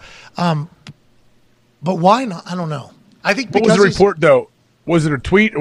Whoever was observing them on the sidelines and said, after one of Mike White's touchdowns early, Flacco, everyone, the other quarterback who was there, they're all pumping him up. They're excited. And Zach Wilson was sitting on the other side of the bench just by himself, basically. They're watching film. Strafolsky was the other one. And that's coming off after he gave that press conference where he just, all the bullshit with like, hey, this is a very humbling opportunity. It's a chance for me to get better. Like that's all horseshit. You look at the way he acted, like he's not happy for the guy, obviously, and you have an ego and everything. And then they talked about post game where he was out of there before any of the reporters got into the locker room. Like he's pouting that he's not starting anymore, and he's pissed that this guy's coming in and lighting the world on fire. Yeah, the Zach Wilson story is fascinating. Yeah. I think you know exactly what you're getting with that guy. What's that? I mean, he's a petulant, sack of shit. Whoa! Oh! Oh! Oh! And you can't write him off, right? Because can you even trade him then in the offseason? Like, will any teams want him if you're like, this guy? I don't know if anybody's going to want him. Honestly, Carolina. I feel like they have to. Don't you think they have to at least give him, they're thinking we have to give this dude another shot and hopefully he works out? Someone's thinking. Do they? I mean, Carolina? They have a chance now to go with Mike White. Maybe. Why would Carolina? Well, they will. That's what I'm saying. If Mike continues to light up like this. Other teams. If you could trade a 5th round pick for it, I bet some teams would, jump at that. But. So this is and it got brought up earlier about the Cardinals moving on. Rosen, they moved on from Rosen. And everybody, whoa, moved on from Rosen. And then, no offense, Rosen, hell of a player at UCLA. Big fan. Love the hot tub. Love the whole thing. Mm-hmm. Yep. The Rosen one. Yep. I'm a fan of Rosen, the human. He was almost taken first overall. Yeah, I think in the NFL he did not really pan out for one reason or another. I wonder if that's what they'll say about Zach Wilson, because of all the bullshit. And you know how it is. You get labeled in the bullshit and you don't have film that makes you look great. That's going to be – teams will handle bullshit if you are – worth the bullshit. Next level. If you're a dog, they will handle it. But the distraction, negative, bad teammate thing cannot become – your narrative or nobody will fucking sign you. That is literally what will happen. Why would they? Why would they ever bring you in if they think it's going to be a problem? Like if you're not playing well, not putting good tape out there, like at least be known as like a locker room dude who brings people together, who's a great teammate. Bingo. Because if you're killing it on the field, they can go, all right, we can get him in our locker room, our culture. Everybody will like him. We'll know how to handle it.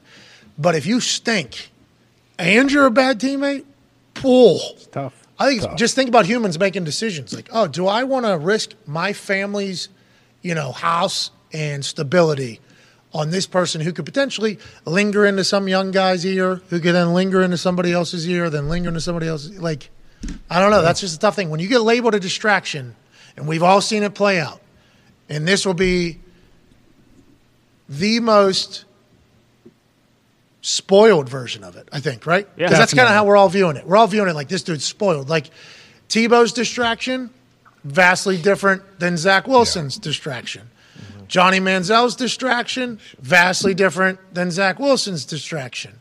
But as soon as you get labeled a distraction, not good. That is all sure. Plus, if you suck, I think he's done. I think Zach Wilson is done. And he's in New York, too. He's in New York dealing with the extra, like the magnitude of how the press and everything is there. Like, so it's a tough, perfect storm for him right now, I feel like. This is not me saying he's a bad teammate. This is me just saying the narrative about him is he's a bad teammate and he sucks. So with those two being together, I am going to say I think he is done. I think it's going to be tough for a team to sign him unless he's just a backup, which doesn't seemingly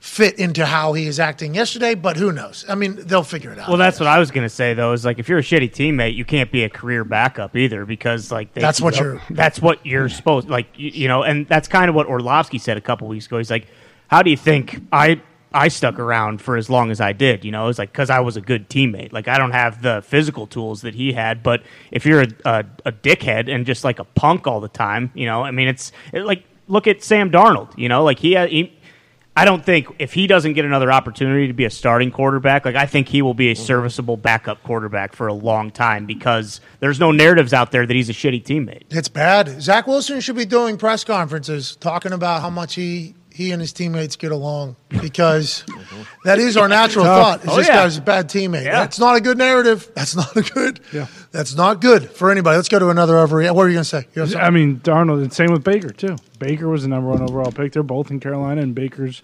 headbutting guys even though he's not playing. Like, I feel like his narrative as a good teammate has changed a little, and he's proven that he can be a backup. You think he will? Yeah. Will he be a good backup? Yeah. If he doesn't have to play, yeah. Jeez, kind of a shot. I didn't expect that. Do you expect him to be a career backup, Baker Mayfield? I don't know. I think he's better. I think he's top 62 quarterbacks in the NFL. 64, but that's not how it works with backup quarterbacks. You have to be able to break down film very well. You have to be able to make every single throw in practice. You have to be able to be a good conversation or communicator between not just quarterback room and team, but team to quarterback room. Like backup quarterback has a lot different slate than just, hey, guy's a good ball player, I think. And that's all this success. That's just the ones that I got to watch. Now, obviously, I might be in a different situation than others, but that's why it's not just the best 64, I think, personally, AJ. Do you think that as well? I mean, I think we've heard Orlovsky say it on here before. Like, there'll be times like you come off the sideline and say like he's the backup to Matt Stafford back in the day. Sometimes Stafford's got to deal with something with the protection of the O-line or whatever's going on, and the backup would go over to the wideouts and talk about, hey, what coverage did you see here? Oh, well, we're expecting you to break it here, or break out on that one, or sit down in this zone. Like you also have to be able to communicate what the starter wants too. Yeah, and you have like homework. Like, need absolutely. You to go home and break down their entire cover two. Need to know if Blankenship, if he comes in for CJGJ, if he can disguise a cover three and then break into a cover two out of nowhere. You know what I mean? What a play by that fucking rookie last night. That was awesome to watch. Had to feel pretty good for him, huh? Dude, think about making him. That play. Think about him deciding he's going to do that. Okay, I'm going to do this. Third play. Is this his third fucking play in the NFL? Undrafted rookie? I think that's what they said, yeah. Jeez. All right, here we go. I'm going to get eyes. As soon as I get eyes with Aaron, I'll start breaking on this thing. Backpedal. No big deal. he's not looking at me anymore. I'm fucking in it. What a play. What a play. This dude's he's going to be in the NFL a long time. I think that dude's going to be playing in a long time in the NFL if everything DB has taught me anything. It seems like that guy fucking knows what he's doing. It seems like that undrafted rookie has very, very much figured out that particular defensive concept. That spot, too, like CJ is leading the NFL in picks. Like, if the guy who is coming in for him is a bum, like, that changes Philadelphia's back end quite a bit. I would assume, and we'll ask Aaron tomorrow, you see this undrafted rookie come into the middle of the defense. It is a natural, here we go. Thank God we can work. I've talked about this before where I was watching a game from the sideline and I was just like, you know, you get an interesting perspective from the sideline because you're hearing everybody yell and bitch. Like NFL films, you get to hear everybody mic'd up. When you're sitting on the sideline, you get to hear a little bit more, and there's a lot more emotion, obviously, and there's some more things that are said that come out. But whenever you start like listening to what they're actually pointing at and how basic, I don't want to say how basic it's getting, but rookie corner comes into the game. Everybody on the sideline was just saying the number, basically, and you see Peyton's massive hat, not as big as Brian Robinson's hat that he was wearing yesterday. That's the best thing Commanders have had come out of that building. Sure. That thing's sweet. That hat. Brian Robinson's friend has that hat company. But you would see his big-ass helmet just find the rookie corner, and then you saw everybody just immediately go, okay, well, that's who we're going to kill here. And it was the whole offense. Maybe they planned for something else. Rookie corner comes in. We're changing everything immediately. We're fucking attacking this guy until he proves that he's supposed to be in the NFL. We are going to attack this. I assume that same thing happened with fucking Blankenship last night. I assume just naturally that would take place. What a moment for him to prove that he belongs, AJ. Like, honestly, good for him. That happens everywhere. You know, like that happens to every team, though. If someone new comes in, especially if you don't really know much about them, it's a young player, they're rookie, second year, maybe a core special teamer, quarterback's going to test that person, no question. And usually it tends to work out. Now, it didn't work out with Blankenship. He had another plan. Good for him, though, because once you become the mark, that can get you're screwed. Tough Good on luck. the sideline. That can be a long games. Like those could be. There's players. Peyton go after guys 7, 8, 9 times in a row. 60 times in a game. Yeah, like, we're going to see. You might get one. We are going to find out if you're. They're drawing up plays on the sideline to put person in the fucking blender. Like that is. So him just being able to do that, I think quickly other teams are like, all right, hey, this guy's a player. Like he put the fire out almost, which is huge for his career. Who knows how long he's going to have to play. And we talked about this in the first hour. I think because Watson is such a fucking massive specimen, CJ broke his ribs with his own elbow, I think. Is that what you saw? Is it broken ribs? I don't know. That's what they were alluding to. It was nasty how he popped up to a knee and you saw how it was in so much pain. Like, ooh, man, what is that? So it wasn't a concussion or whatever because he wasn't that. But I think the big thing is like not moving much, especially if it's in there. Like they hit him in the back of that cart. Did you see him hit the gas? Oh, yeah. And like hit over like ran something over? Yeah. I'm like, oh my God, that has to hurt so bad. If that's a rib, all he's trying to do is make that not move. Like that's why he was standing the way he was standing. And then he was on the back of that cart and they fucking jerk and then jump. I'm like, oh my God. He's got to engage his core with that broken rib. Whatever's going on in there. But I think he hit Watson, who's a wall, so hard that his arm, I think, his elbow, like went into it. I was worried punctured lung on that. I was like, man, I hope he didn't puncture his lung right there. Almost had 2 of them last night, I guess. Huh? Yeah. Let's be safe out here, boys. Be safe. CJ, GJ, we appreciate your playing style, man. We do. And shout out to Blankenship coming in there and making a play, putting the fire out early. I assume he'll still be tested, but goddamn. Yeah. You pick off Aaron Rodgers, people are going to have a little bit more respect going in. I think Jordo got him later on the Watson long touchdown. The crossing? I wonder if DB will. That moment, too, though. I mean, that was right after the Packers stopped them on 4th down. It was 14-20. They were in the red zone. Like, the Packers score there and take the lead early. Like, I think the momentum shifts quite a bit, and the game's probably a little bit different. Now, granted, they rushed for 800 yards, so it really didn't matter. But now Aaron's never playing football again. Yeah. Probably not. That's where we're at now. Crazy change of events. Good run. Twitter's still up. Yeah. Hell yeah. It is. Okay. We talked about this in the last hour. Do you have any takes on that? Do you want to get – because you're just finding out it's still alive. No, I'm not really too versed in exactly what is going on, but I don't see it going anywhere. Somebody told me after we tweeted it, I saw a response from somebody saying, it's a white supremacy platform. I was like, you're on it right now, so Was premise. So you're what? Holy shit. Holy shit. We got him. That's a weird thing for you to say. Like, hey, I'm a white supremacist. Well, That's you're- weird because I thought Elon kicked the white supremacists off and they were threatening to burn down his building.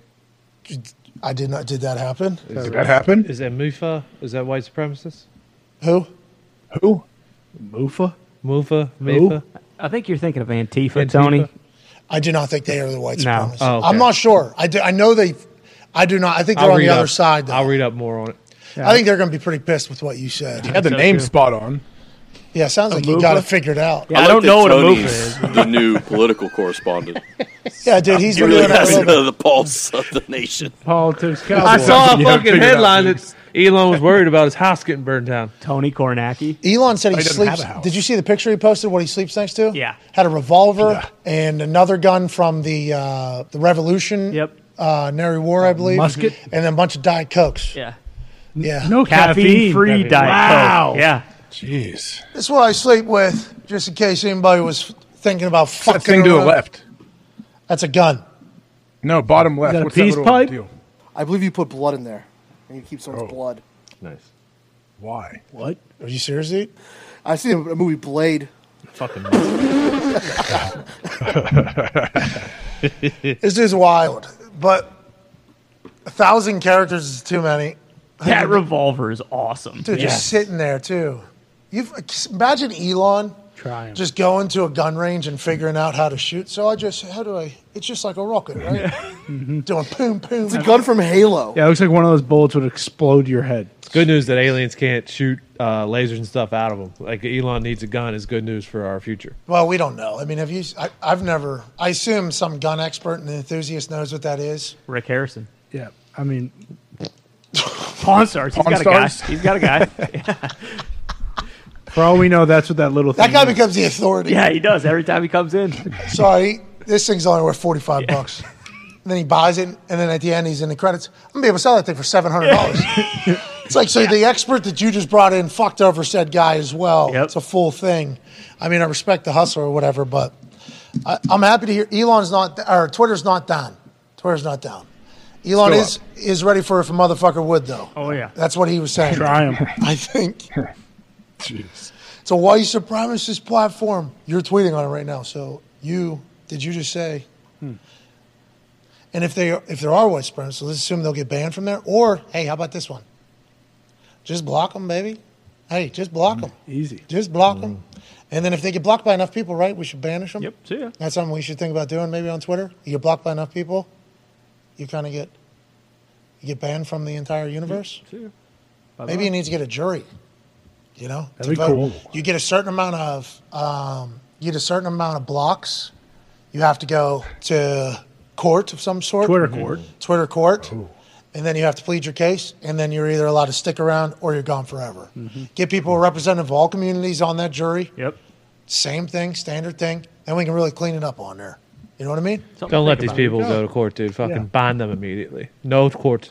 Yeah, but then what'll happen is group orchestrated blocks True. of people. True. Yeah, because I thought that was the right answer, and then I took some vitamins, and I was like, oh, we would just say, let's all block that guy. Yeah, exactly. And then it would just be, it'd be kind of become a thing. So I think that was the next step, but you got to have a jury, I think. No group thing. Yeah. We could just hire an AI to fucking look at it all. Nope. Well, I'm sure Elon is an AI, actually. You can't trust him. He plugs into that gun like Neo. He does. Like the arrow. Yeah, like Oh, I saw the preview. I saw the preview for your movie for Avatar. The Way of Water? I hope it's good. It's but Hope. $2 billion they spent on that movie. It's good. What are we even It talking doesn't mean about? anything. Don't you worry. it's done. Believe me, I'm a huge Jim Cameron fan. I love it. Like I don't. Yeah, I hope it's good. That's all I'm saying. $2 billion spent on it, and people are saying the movie's going to have to make that back. Do you know how much money people spend to ride the Avatar ride at Disney World? I'd assume that's at Disneyland and everywhere else. The $2 billion doesn't just have to happen from the movie. Just adding to that sphere and that world, adding with the rides and everything else you can do. I assume $2 billion's already been made back for fucking Disney. Yeah, These they're people. going Comes out to around Christmas, you know, they sell a lot of action figures, Bingo. that kind of stuff, you know, and then you got home media or whatever they're going to, whatever HBO is going to pay to get it on there. I think they'll be just fine. First Avatar made $2.9 billion. is what I heard. So that would gross or net, obviously, $900 million before taxes. Yeah, at the time, Jim Cameron had made the 2 highest-grossing movies of all time. He knows what he's doing. Titanic and Avatar. Yeah. Love you, Titanic. But his ex-wife won the Oscar. She did. He doesn't give a shit about that, though. Let's do one more overreaction or 2 more overreactions quickly because we're so thankful everybody gets involved. Gord Pfizer at It's Vendy. Hashtag PMS, I don't want to overreact, but Kyler Murray should have played baseball. AJ, thoughts quickly? I mean, honestly, maybe not that. Maybe he is thinking the same thing right now. I don't know. He got paid already in football, but you never know. Baseball's got those big old guaranteed contracts. How about how quick his hips are, too? Yeah. I bet you he could. He can flip. And What's he he play? is stopped. Short, second base? No, What's he play? he played center field. Yeah, but if he goes into a slump, who would he blame it on? Well, baseball is all slumps. That's literally what baseball Okay, is. so if he goes into a worse slump than everyone else, who would he blame it on? Because he can't blame it on himself because he doesn't have that in him. Well, it didn't matter, though, because he got drafted by the A's, and they're never expected to win a World Series. Jeez. Expectations are low. Yeah. Baseball is a slumping sport. He would make contact every once in a while. And he's a very good baseball player. He would have been a very good baseball player. Still can. Still can, but Yeah. They move it on from Cliff or Kyler. Ian told us they're not scared to move on from Cliff if they have to, basically. I mean, if they move on from, if you had to pick one, definitely Cliff would be the first one to go. The coach usually is, especially when the quarterback just got paid. They both did, I understand. Think about how cool Cliff's going to look with all that guaranteed money just chilling for the next couple of years. still the man. He's going to be so cool. Unless he goes to college, there's a lot of college jobs open. bingo. Auburn. Cliff's a coach. I think no matter what, Cliff will be coaching. Yeah, he should just look cool sometimes, though. Now might be Rule it. was out for what, 2 months? He was out of work for 2 months. Not maybe? even. Fun fact, Ted Diggs and I put our brain trust together the week we're heading to App State in Carolina because in the rundown that we get midweek, there was a little bit of a heads up like, hey, this might come up in conversation. So we started chit-chatting, throwing names around. It was like Matt Rule was still hired to be the Carolina Panthers head coach at the time. We're in Carolina. And I've been told now that other people had said this or whatever. It's like, okay, we did not know that. Just want to let you know, we felt as if in our sphere, we created Matt Rule going to Nebraska feels like a fucking big win for Nebraska. Like, I know Jim Leonard has been doing a fantastic job. And, Fickell going to Wisconsin with Jim Leonard hopefully staying on the coaching staff is a brilliant idea. But Matt Rule going to Nebraska, I think, is huge. Nebraska loves fucking football, right? I mean, they love. Oh yeah. They don't like having They love sex the brand with of football he has too. Don't they love the brand of football that Rule brings? Like he is a disciplinarian. He told me and you, hey, I'm like the least fun football coach out there. He told us in a production meeting, like, yeah, he's about like toughness and grit. At least that's what he wants to be about. And developing players so guys will be around a good time. I think people will know it. Like, I think that's a good hire. And what I was just alluding to, Fickell to Wisconsin, I think is an incredible hire. That's massive. A lot of people were, like some Wisconsin folks, weren't happy that Jim Leonard didn't get the job because of how good he's been doing, and he's a former player and everything like that. I assume Luke Fickell will keep him on the staff. That just seems like that's the type of guy Luke Fickell is. Maybe not. I might be wrong. Might be the right move, especially if they're talking about how close Jim is with the roster, and maybe Jim gets an opportunity to go coach somewhere else. But, like, Fickell going to a Big Ten school Huge. is a big Wisconsin, like in that division, like Wisconsin makes a lot of sense for Luke Fickell. It really does. Like they've always had big, nasty offensive linemen that are just road graders. I mean, back in the day too, like fullbacks that were always monsters, running backs. Like it'll be. Hopefully, he can win a bunch of games there because I love Luke and I think it's a good hire. I give Wisconsin a lot of credit, even though I am a Jim Leonard fan as well. Like I am disappointed for him. I do hope Luke does keep him on the staff if Jim wants to stay. But, yeah, great hire by Wisconsin. I think Luke Fickell's going to win. And all this conversation about anything's going to stop, and then it'll be him staring down the same question in 5 years of is the Big Ten in Wisconsin big enough with the current state of the college football playoff and the SEC and everything like that. They're going to try to get him somewhere else too. Like Wisconsin's a massive job. Luke Fickell has been wanted by every conference for the last 3 years, I think, at this point.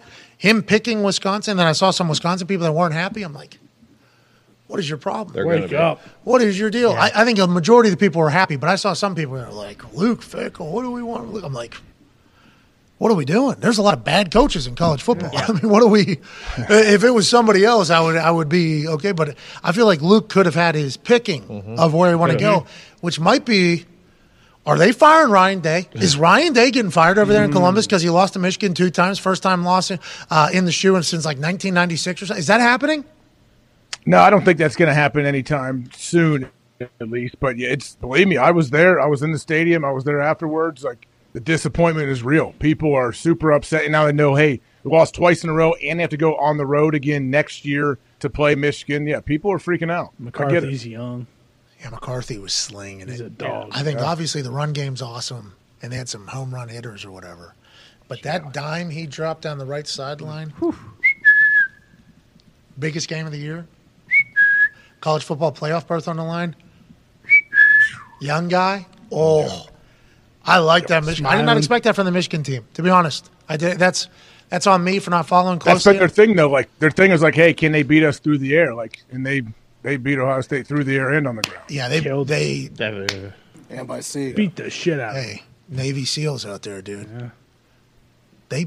What's that all about? Is Ohio okay with getting out tough 2 years in a row from those yuppies up in Michigan? No, of course they're not. Of course yuppies up in Michigan. Khakis they're wearing, dude. Yeah. There's billionaires' kids going to school at Michigan. I saw Bentleys in front of $10 million homes in Ann Arbor. Those were students at Michigan. They come into Ohio and just fuck. That's tough. Not good. That was literally the only reason why I picked Ohio. They hadn't won there since 2000. Like, that's the thing. They haven't come into Ohio State and won since 2000. Yeah. Dude, what's going on in Ohio? Is Ohio not what I think it is? Do I need to stop? It was literally the only reason why I picked Ohio State. Like, there's no way these yups from up in Ann Arbor with everything they stand for are going to come into Ohio with Ohio fucks in here and just bully them again. And they did, AJ. Big time. They did. That happened to you guys. I was there. Oh, no. It's sad. If you would have told me Corin would have had 2 carries for 6 yards and Harrison Jr. and Buka both went for over 120 and a touchdown, I would have been like, how much did Ohio State win by? Didn't happen. Nope. They can win it all, too. Yes. I hate them so much, but they're back. They're definitely back. Georgia? Especially with the way everything's gone. LSU losing shakes up the whole What if they thing. lose in the Big Ten championship game? That'd be awesome. Still in. Where are you guys going? Where's game day? Dallas. You know? We're Dallas. Big 12. What, Big 12? Jerry World. TCU, Kansas State. There's one Thursday night. Isn't there a championship game Thursday? Friday. USC, Utah. Pac-12. Nice. Utah beat USC earlier. Yeah. USC wins, they're in. Caleb Williams, that dude's fun. So good. How about he made 2? There was a 3rd and 20 play that isn't the play that everybody's saying that he made where he ran and scrambled. He evaded 4 tacklers, ran all the way back, scrambled, had like a 10-yard completion. Wide receiver got it, place went crazy. Wide receiver went like this. It was 4th and 10. Yep. Like, it was 3rd and 20. They did not pick up a first down. He did not get sacked. It was a very amazing play. Yep. Wide receiver catches it, does the first down. Yeah, it was awesome. It was 4th and 10. Yeah, it was awesome. It was a great play. Like, as I was watching it, I'm like, oh, this is a Heisman play. Like, this is the Heisman play. And then they don't pick up the first down. Later in the game, he does it again, though. Then he runs and picks up first down. They're like, Heisman moment, Heisman moment, Heisman moment. It's like, this dude walks to the beat of his own drum. He had Grinch shoes on when he showed up at this game with an all-white suit with no – like, this dude is an anomaly. He is a hell of a football player. In Lincoln Riley's system for multiple years now because he transfers from Oklahoma over there. I think he's beloved by his teammates. They're all putting a goddamn crown on his head. They're all doing the Heisman thing around him. He is a guy. I'm excited to see him get the spotlight of the college football playoff if they can beat Utah, who beat him once before. He's a player. He's minus 1,500 right now to win the Heisman. Yeah, I think it even got – it's minus 3,000. It changed in the last 2 hours or whatever we talked about. Congrats to Caleb, man. We go, Caleb. Remember, it was hard for him to transfer. He loved Oklahoma. Yeah. Yep. Said didn't want to transfer. Dad wanted him to stay, I believe. Now he's in USC, in LA, about to win a Heisman, maybe in the college football playoff. Lincoln Riley, pretty good. Yeah, pretty good life. Probably smart play. And if you're going to move, if you're a college football coach, get a Heisman to learn your offense in the first place. Right. And then Bring him with to the next place. It works out. Incarnate Word quarterback went with the head coach of Incarnate Word last year, who became the offensive coordinator for a team in the upper left part of the United States of America named Washington State. Washington State. Fuck. I didn't know if it was, Cam Ward. Yeah, because Penix went with the Same. Yeah. Washington. Washington State's offensive coordinator was former head coach of Incarnate Word, brings the quarterback with to Washington State. Breaks all, like, just goes bananas. Rips it up. Has known the offense for 2 years now. Goes in there, does well. Like, that's a pretty good little philosophy. You'd assume, if Dion gets a job, his kid probably coming to wherever. Colorado. 100%. Who's already going to know. Why not West Virginia? We weren't even in that. It was Colorado or USF or something. Like Colorado, I hear, is making a play for him. Or Cincy now. I mean, he played for the Reds. Fucking probably joins the city. Maybe they're going to Big 12. Sure. Yeah. That was also something I found interesting. That Luke Fickell went to the Big 10 with Cincy going to the Big 12 with the way college football playoffs are about to be set up. So everybody's saying now that it'll be the champions of the divisions. What happens when the Pac-12? No offense to Pac-12. USC, UCLA are gone. I assume more teams might leave. What happens to them? Is it just going to be Big 10 SEC? That's what I think he was kind of seeing, right? I think Luke Fickell had to take that into account as well with Cincinnati in the future. Yeah, I'm sure. Yeah, eventually, aren't we going to get to like 2 conferences probably? Super conference. Also, the Big Ten is going to always. Big Ten's got that $1 billion a year TV deal starting, so all the schools get that money too. And they also have Ohio State and Michigan, right? And they're getting USC, who now has Lincoln Riley and UCLA. Yeah, which man, who gives a shit about that, But there's something happening where somebody's trying to stop them. UCLA, I saw is having because it's a state school. Yeah. So I think there's some people that are in the state. That think that they can potentially stop that play. I think they're not going to. I don't think they're going to. No. Too much money. Speaking of money, let's give away some, huh? Hell yeah. We have a guest in our studio today. CFO Phil is here. Hey. CFO Phil is here. He loves giving away. CFO Phil is obviously the man who was a part of the breaking news with Nick Nuzini, where we talked about, as of a few weeks ago, we had given away $2.6 million just this year in giveaways. Okay, $2.6 million. Should have been more. Certainly was a lot more than I thought it was going to be.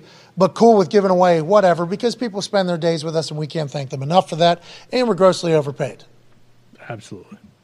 Which is awesome. But also, need to give back. Need to give back to the people that made it happen, because we shouldn't be living this life. So I enjoy doing giveaways. I'm very appreciative of everybody. CFO Phil doesn't love them as much. No, I hate them. We get to deal with Cash Out to make it a little bit more efficient and easier to pay people, because CFO Phil was having to write people checks at one point and had to email them and get them on Cash App or Venmo or PayPal and everything like that. So us getting a deal with Cash App and only being on Cash App through cash tags has really made it a lot easier. Still not as happy, Phil, CFO of the company, seeing money leaving the company at an alarming rate. Yeah. Okay? Boom, boom, boom, every day. Boom, boom. Oh, this guy misses 10 shots, makes one. We got to give away $5,000. Okay, that makes sense. That's CFO Phil's mindset. And I can appreciate where it's coming from, but yes, it has to happen. Mm-hmm.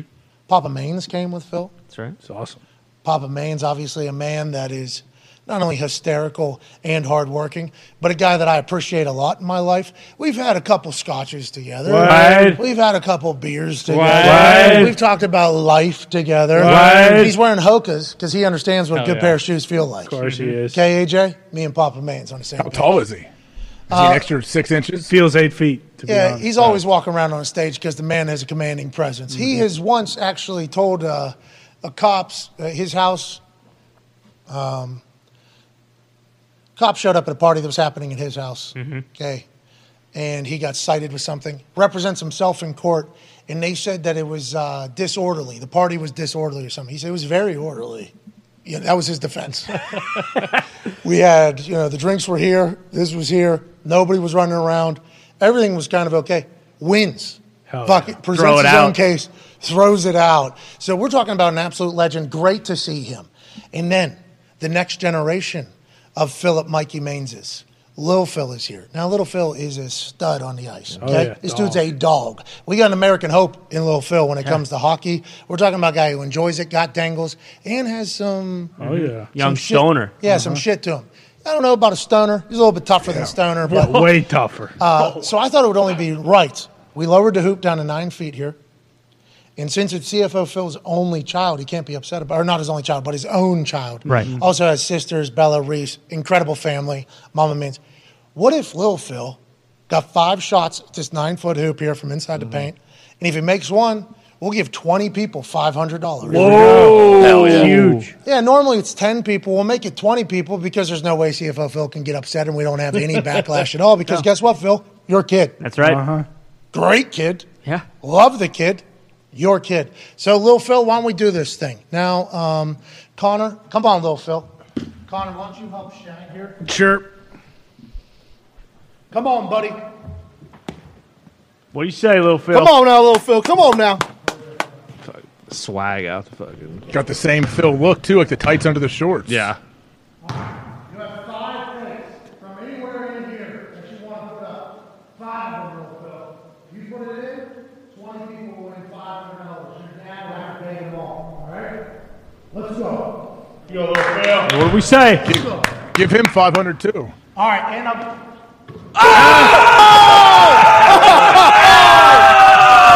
Yeah, I'll give him 1,000. We'll give away 20 people $500 who retweet this video, say something nice to somebody, and put their cash tag in it. Lil Phil. Wow. Lil Phil. Legend. What a stud, dude. What a stud. I only need one. That's I only need one. steps up to the plate. $10,000 on the line. Easy. Legend. Phil, give your kid $1,000 too, please, from the company. That'd be very nice. Sign him up for Cash App. 20 people win who retweet this, say something nice, put their cash tag in the same reply in which they said something nice to somebody. We can't thank you enough for rocking with us tomorrow. Aaron Rodgers Tuesday. Be a friend, tell a friend. See you then. Goodbye.